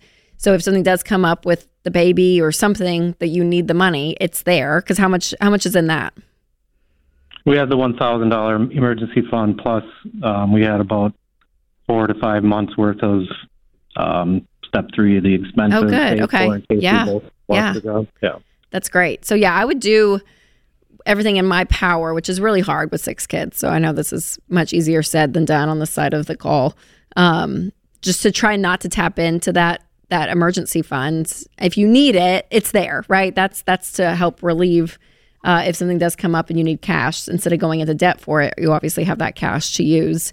But if you can start to practice, both of you guys together, to run this household and it is a tight budget, like that is what it is. But there is something about having the power and saying, okay, this is where we know it's going, and not feeling like, gosh, I feel like we're just running and we're not getting anywhere. At least you have numbers on paper that show you, you are getting somewhere, and you guys are, you're doing a great job. You really are. How have you been budgeting currently, Chad? We have not been. Okay. So this is just kind of napkin math. You know your income and you know roughly what your bills add up to. Yep, and exactly. And I look at bank accounts, add it up, track it monthly, see where we're going, up, down. Yeah, that's a lot of brain calories and stress. So here's what I'll do. I'll gift you every dollar premium, and that's going to help your wife. She can log in on her phone. You can be logged on your phone to the same account. You guys both have accountability and transparency. And bring her into it, not in a negative way, but hey, help me adjust this. Let's include a little bit of fun money for her so she doesn't see this budget as this negative thing holding her back, adding stress to her life. Instead, it's, oh, look, we have this much left to spend on food for the week. Let's meal plan together and let's figure out how we're going to do this. And so you not just being in charge of the finances, but bringing her into it and her getting a vote, and both of you having that accountability. Yeah, and I mean, Chad, in a perfect world, you know, what's great about every dollar premium is it attaches to your bank account. So your transactions, when you swipe your debit card, come in. So if you guys shop at Costco, a Costco transaction will hit every dollar budget and you drag it up to the groceries or the Costco line item, however you guys do it. And, you know, a good rhythm to keep the money. I don't know. I feel like some couples, it's a very like formal way of dealing with money and they sit down every month. Winston and I, we text, I mean, it's probably every other day about something going on of like, oh, hey, there was this transaction. What Venmo is this? What's going on here? Okay, there's that.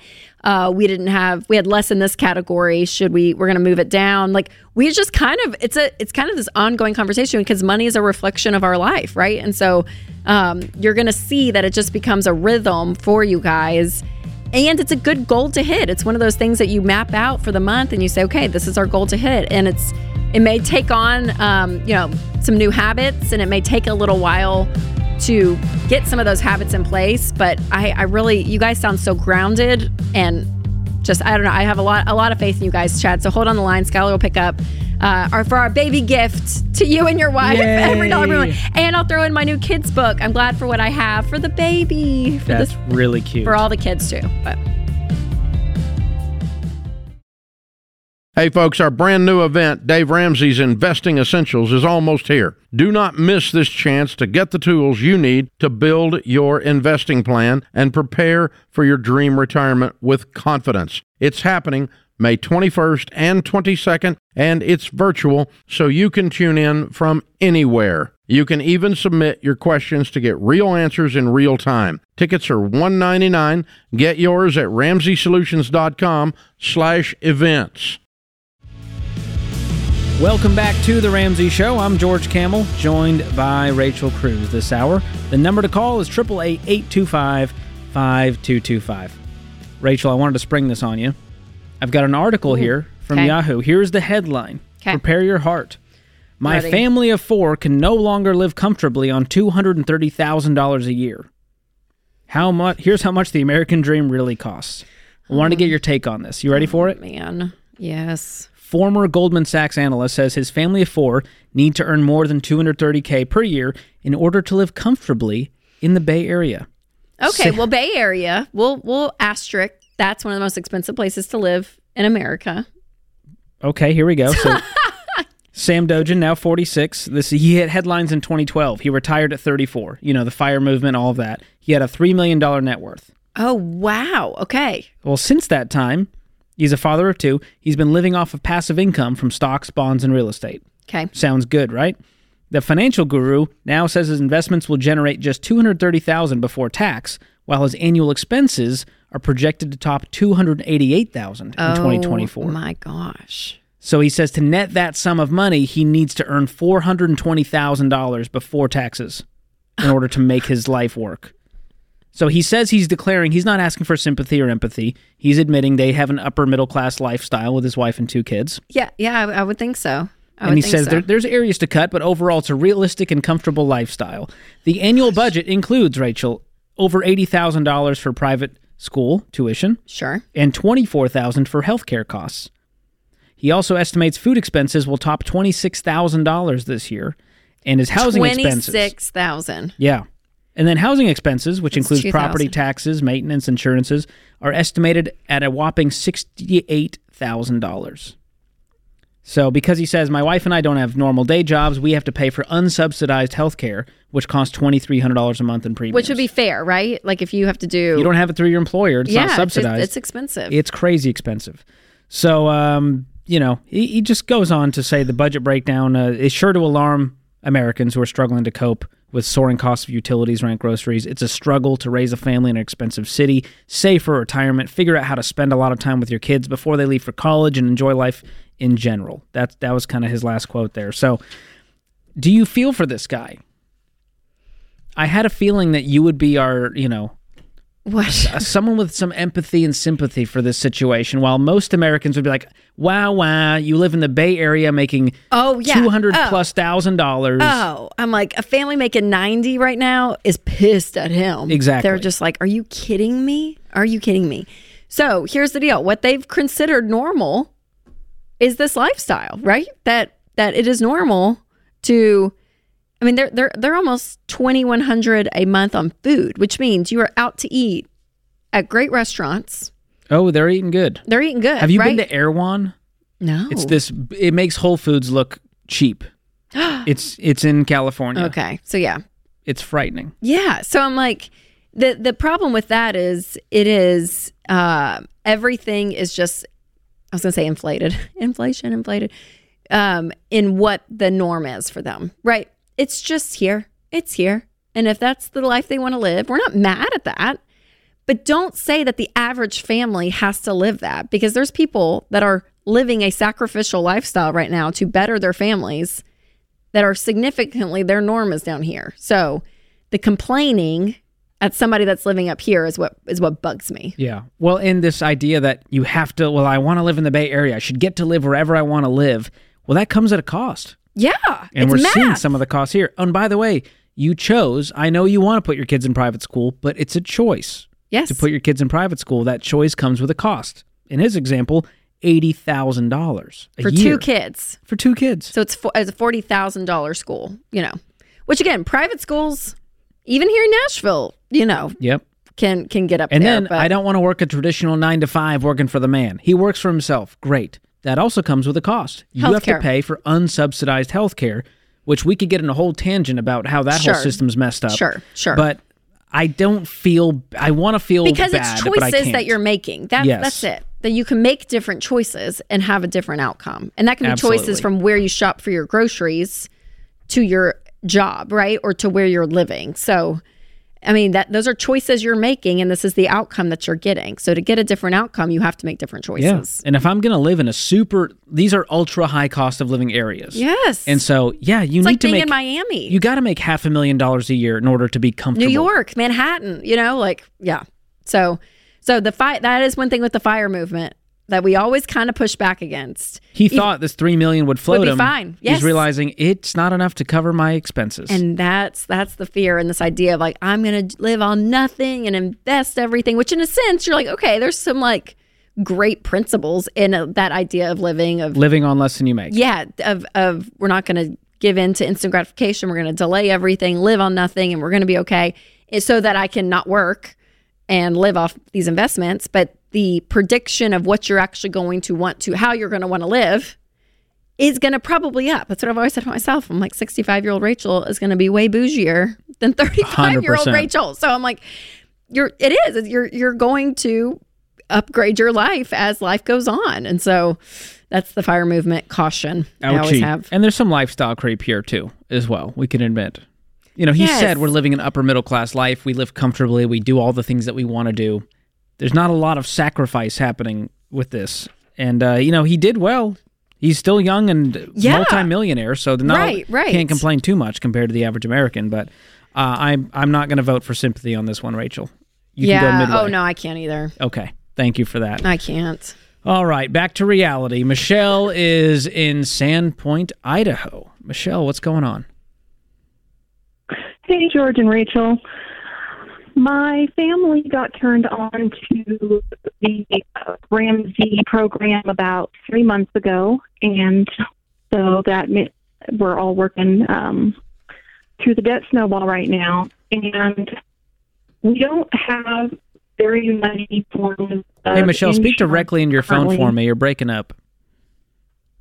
Okay. Is that any clearer, George? It's still a little rocky. We may get you on hold to get your phone clear if we can't clean it up. But all I heard was you're trying to pay off debt in baby step 2? Yes, we're in baby step 2. Okay. And we don't have anything except car insurance right now in our monthly budget. Okay.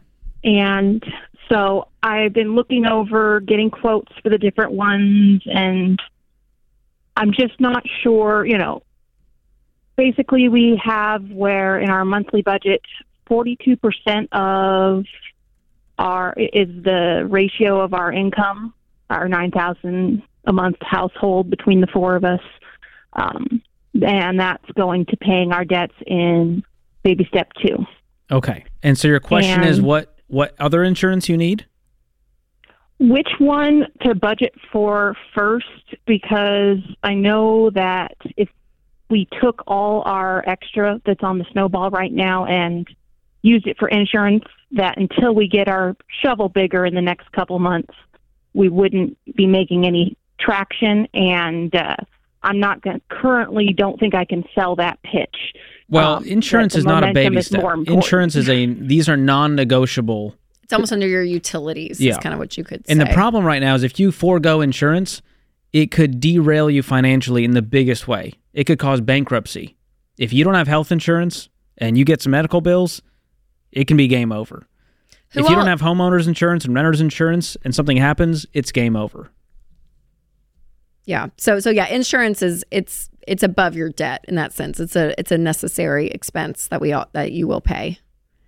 So anything after insurance and utilities and mortgage or rent, food, all of that, whatever is left there, then take that amount for your debt snowball. Okay. And we just got access, thankfully, one of our family works for Costco, to Smart Dollar, and so I know that the Financial Peace University lessons are in there. Is that right? Yes, go watch the insurance lesson for sure. But here's the ones you definitely need. Auto, you have that. You need health insurance, you need term life insurance, and you need homeowners or renters insurance. That's the bare bones, and we'll walk you through the rest of those in Financial Peace University. Thanks so much for the call. This is The Ramsey Show. Listen, your grad just spent roughly 4,320 hours in class, and we're guessing that nobody taught them how to win with money. But you can still set them up to win with gifts like the Total Money Makeover, Breaking Free from Broke, or Ken Coleman's Find the Work You're Wired to Do, which includes the Get Clear Career Assessment. And listen, these gifts could change the trajectory of their lives. And if it helps them earn, spend, save, or invest money the right way, you'll find it at RamseySolutions.com/store. That's RamseySolutions.com/store. This is The Ramsey Show. I'm George Camel, joined by Rachel Cruz. Open phones at 888-825-5225. Evan is in Toledo up next. Evan, how are you doing? Doing well, George. How about yourself? We're doing great. How can we help today? Yeah, first, wanted to say, glad to finally talk to you. You've been all over my TikTok. Love your messaging. Yes. The algorithm knows what Evan needs. The algorithm is working, man. Made his day, Evan. Thank you for calling instead of DMing, being like, hey, bro, I need financial advice. I'm like, call the show, guys. Thank you. Right.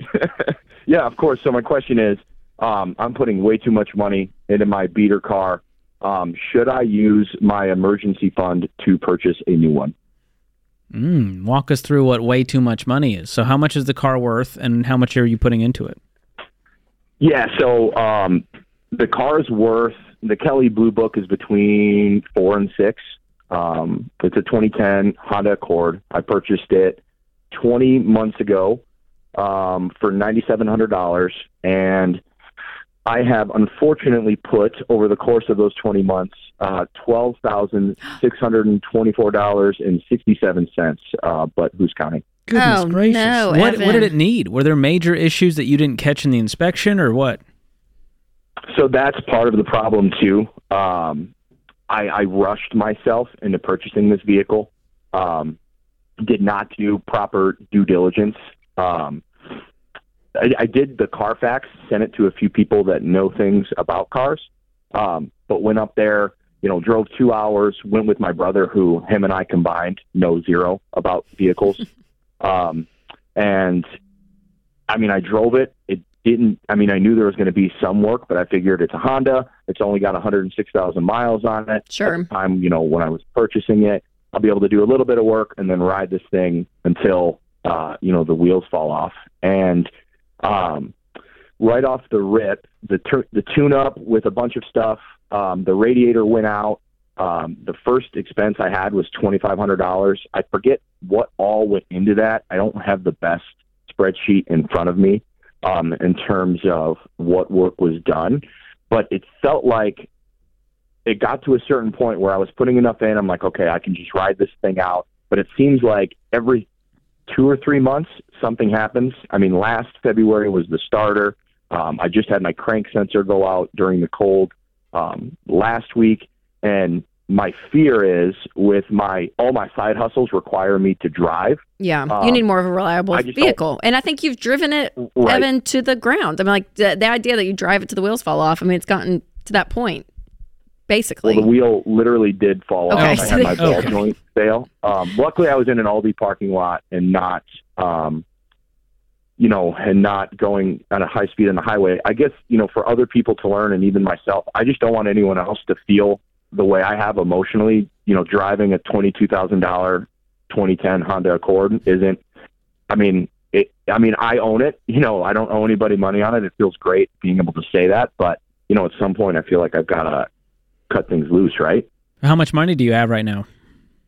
I have in liquid cash $22,000. Great. Good for you. Any debt? No debt. Way to go, man. Yes, I would for sure get a new car. So let's say, can you sell at private party for $6 to get top dollar? The guy that has been working on it for me, I'm sure we could maybe find somebody. I try to be a little more conservative. I could probably get $4 cash for it, easy. Well, is everything fixed on it now, or does it still need more work? The check engine light is on, but that's the story of a lot of people, I'm sure. And I think it's just the aftermarket oxygen sensor, the catalytic converter. That's the only thing, the reason that's flashing. So it's got brand new tires, a lot of stuff. Basically, well, maybe you take if you can sell it for $5, you take 10 from your savings and you go buy a $15,000 car. What's your income? Yeah, I think with everything, and when you take into account my side hustles and everything, I probably net $70,000 a year. Great. Yeah, that's awesome. So that's a reasonable purchase, and you can drive that $15,000 car for a while. Do you have any other future goals, like a home down payment? Are you investing right now?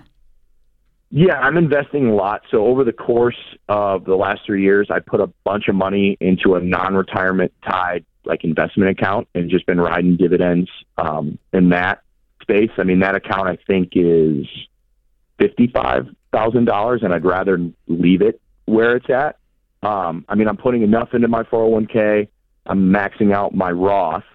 Good. And actively, investing that. I feel like I'm in a good spot. Yeah, you are in a great spot. Yes. So yes, just you replenish the emergency fund once you buy the car. Make sure you're at 3 to 6 months of expenses in there. But other than that, dude, you're doing all the right things. Yeah, it's and I know the concept was great, right? Buy used, reliable, and just a little bit of the due diligence was yes, that's what I was going to say, Evan. I think for people out there, because I think you're right. There's so many lessons always to learn on this journey, and one of them, is to always do the inspection. And to your point, we laughed at another caller, or not at another caller, with another call a few weeks ago. Because I was having trouble keeping up with all the car lingo, and whoever I was co-hosting with, they're like, you just need a car person in your life, whether it's the uncle or the friend, but they're like, there's always that person in your life that just knows cars, and just take advantage of their knowledge, right? And because you are going to be buying a crappier car especially when you're getting out of debt and you're doing this plan, and you sell the nice new car that has a $900 car payment every month to it, and we say, go get a beater. It's this kind of thing, but you want to be wise with that, to your point. And those beaters are not there to last you 3-4 years down the road. Maybe get you through 9 to 12 months, and then maybe you upgrade a little bit there, right? So it is a continual change. It's not something that'll be forever. So I think you're at the point for sure, Evan, that you can definitely step up in your next car. You will definitely do a pre-purchase inspection. I guarantee it. Yes, you would. And I would really challenge you to try to get closer to that 6, because you've put money into it. It's not just a crappy, 2010 car. Like, it has new tire. Like, you put value into it, and I want you to be able to get that out of it. So don't just settle. And if you look at, what these cars are actually going for in the open market, even over 100,000 miles, even a 2010 Accord, you could get over $10,000 if you can get this thing in good shape. Yeah, it's a wild time out You there. may have gotten a lemon, too. It's kind of what it sounds like. Oof. Yeah, I did, and it was tough because I went across state lines, and I didn't read all of the paperwork, and I'm sure I signed away my lemon law rights. They're different in Michigan than they are in Ohio, and it took 25 days for me to get it into the shop anyway originally, so it kind of was a worst case scenario. Totally, yeah. And you have a good, reputable, honest mechanic that you're working with? Yeah, he's a great guy. Okay. And it's he's a retired Honda certified mechanic, just does work out of his garage. I have no reason not to trust him. And for you, Evan, to keep, I feel like there's so much good stuff for listeners out there with the story. Sure. And that's another thing is car maintenance, as Evan has felt over the last 2 years, it just is, it gets expensive, right? And so I do think, though, for people listening, get a second opinion, because sometimes that one person, not saying your guy, Evan, is this, but there are some people that they're like, oh my gosh, it's kind of like, I don't know, you go somewhere and they're like, oh, well, this, and this. And if it's me, again, that doesn't know cars, I'm like, okay, fix it all. It happens at the dentist. Like, you need $3,000 worth of work. The other dentist's like, no, you're fine. We'll fill that one tooth. You're good for a while. Yeah, right. All right, cool. Yeah. So second opinion on big maintenance things for those of you listening too. Yeah, and to give you a little insight to my driving habits, I mean, in that 20 months, with all that work I've done, I still put 30,000 miles on the vehicle.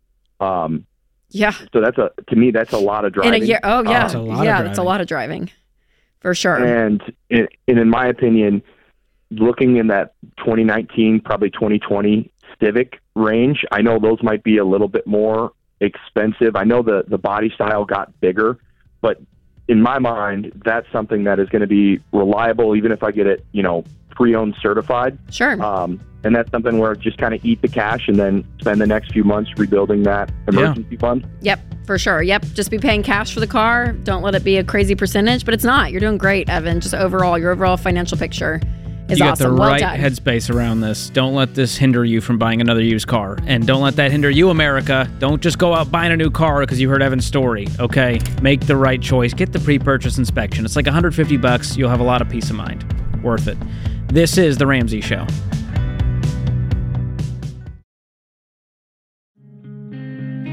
Our scripture of the day, Matthew 5:15. No one lights a lamp and then puts it under a basket. Instead, a lamp is placed on a stand where it gives light to everyone in the house. Mary Kay Ash said, those who are blessed with the most talent don't necessarily outperform everyone else. It's the people with follow-through that excel. That's a good quote. And Rachel, that's not Mary Kate and Ashley. It's Mary Kay Ash, a different historical figure. No, I didn't want to confuse you. Thank you. Solving a mystery before dinner time. Man, I used to love those books. Man, they are so... Adventures of Mary Kate and Ashley. How the West Was Fun. Anyone? Oh, all of it. Throwback. There you go. The Holiday in the Sun was the preteen big movie where they went to Atlantis. Remember Atlantis? The resort, like right when it opened, they filmed. What great and the, PR for And the Atlantis. enemy on it was Megan Fox. Wow. Back in the day. I know. That's during good. The preteen. Take era. Rachel to your Mary Kate and Ashley trivia night. She will crush it. Oh, well, back to what we're here to do, Rachel, is answer America's questions and help them solve their life's problems. And hopefully we can do that with Jeremy in Palm Springs. Jeremy, what's going on? Hi, George. How you doing? Doing great. How can we help? I got $75,000 in debt and a baby on the way. Oh, congratulations. One bad thing, one good thing. It's a wash. What number of child is this for you, Jeremy? It's our first. Oh, congratulations. When are y'all due? Thank you. Due in about a month and a half-ish. Okay. 5-6 weeks out, huh? Yeah. That's exciting. It's coming up quick. So you paired those two things together. It tells me that you're a little bit stressed about this debt. You want to try to get out of as much of it as possible before baby's here, or what? Yes. Yeah, well, that's the instinct. Me and my wife decided to go ahead and just put everything in savings because we don't know really how to raise a kid yet. That's wise. So how much it's going to cost and all that. So Yeah. You're doing the right thing. Look for some guidance. So I don't know how long you've been listening to the show, but you guys are in baby step 2, where you're paying off all consumer debt using the debt snowball method. Yes. And because you're having a baby, we call this stork mode, which means we are pausing the baby steps, we're pausing debt payoff, and we're stacking up cash and savings until mom and baby are home safe. Yeah, because paying we don't minimum want you to payments. go into debt. Yeah, staying current on your bills. Yes, good call. So how much will you have, Jeremy, stashed away here in the next month or two, and what you guys have been saving so far? Well, so far it's kind of complicated, but right now we have about $33,000 in emergency fund. Okay, that's great. And that will go up in the next couple months, hopefully. To what? What do you think that'll be? If I were to guess, maybe it all depends on job and all that. Yeah. So maybe about 35,000. Okay, perfect. In the next few months. So let's say you have $35K, baby's here, mom and baby are home safe. Then we can take most of that and throw it at this 75 in debt, knocking it almost in half, right? Yes. Okay. I guess my question is there's about 55 of that in school loans, and they range from like 3% to 7%. And there's it's like one loan, but it's got 10 loans. Yeah, they're broken out into separate little loans. Yeah. So should I attack that as one loan as like the 7%, or should I attack the car loan at 3%? What's the car loan? What's left on that? The car loan is at $22,000 right now. Okay. And is that all of the debt, the $55K and the $22K? Yes, minus the house debt. Yeah. Sure. Okay. So with the debt snowball, what's beautiful about it is you don't have to worry about the interest. You are trying to focus on momentum and progress. So you're going to lay out those debts from smallest to largest. So let's say one student loan is $1,000, the next one is $3,000, the next one's $5,000. Then you would just knock those out one by one from smallest to largest while making minimum payments on the rest. And what that does is you free up a payment sooner. You apply that payment plus all the margin you were throwing at the next debt, and the same thing happens, and you can see how the snowball picks up snow. And most people following this plan, they get rid of their debt in 18 to 24 months using this method. Okay. How much do you make a year? Okay. Well, that's in transition right now. I just got out of the military, so hopefully going back to making about 70, 80,000 a year. Great. What's the car worth? The car, honestly, haven't looked it up. It's a 2019. It's a pretty new car for us anyway. Okay. I'm just wondering if you got to the point where you're like, man, I have $77,000 in debt. I'm going to make 70 this year. This is going to take 4 years at this rate. It's a possibility that you end up selling the car and downsizing with cash. Yeah. So that's something to think about. Just to speed up this process for you guys. Because you got a solid income, but you also have some pretty serious debt here. Yeah. Yeah. So if your income's not going to go up significantly over the next year, you may want to look at just selling that car while you can still get some good money for it, and then using some of that cash and savings to get a beater car to get you by for a year. Gotcha. Okay.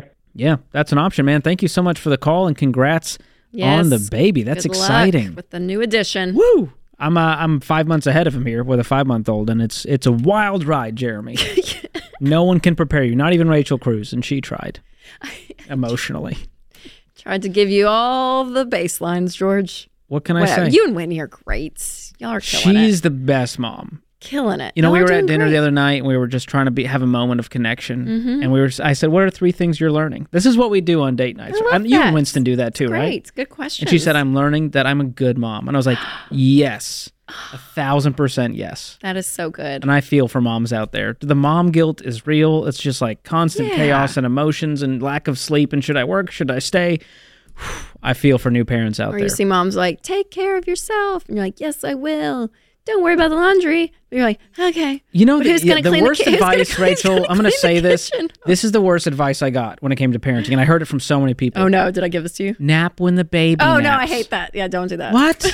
When am I going to shower? Yeah. When am I going to eat a meal? Yeah, When am I going to do laundry? That's a silly one. That's really Now nice. at night, obviously. Sure. Ideal.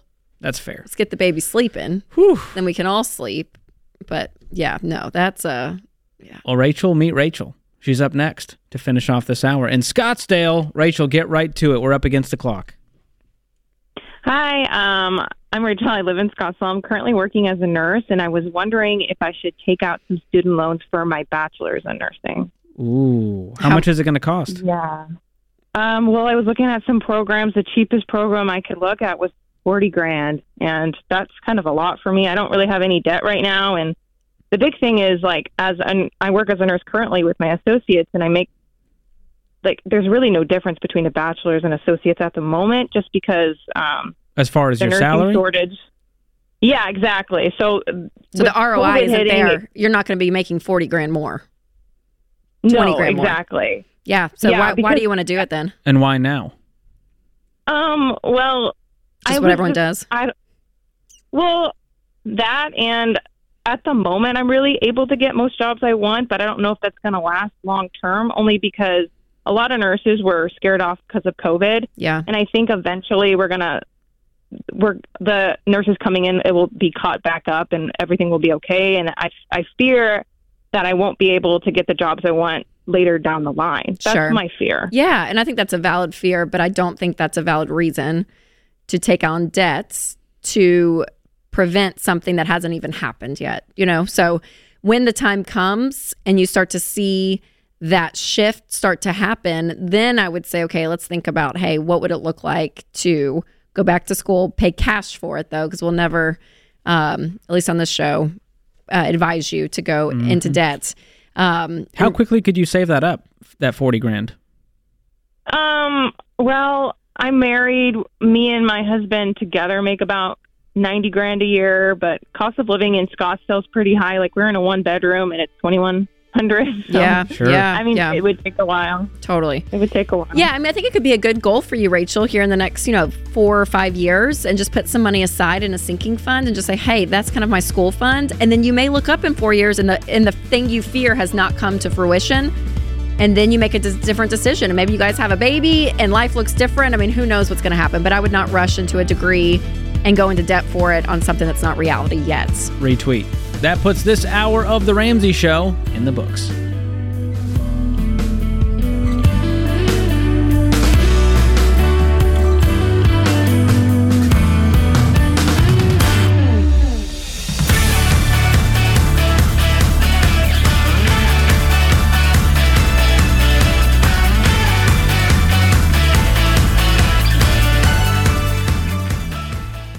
Hey folks, Dave Ramsey here. Budgeting doesn't have to be boring. You just need a budgeting app that's made with you in mind. And that's EveryDollar. The EveryDollar app has helped millions of people work the baby steps and take the stress out of planning and managing their money. Start budgeting with EveryDollar for free right now. Just go to RamseySolutions.com/EveryDollar and download the app today. That's RamseySolutions.com/EveryDollar.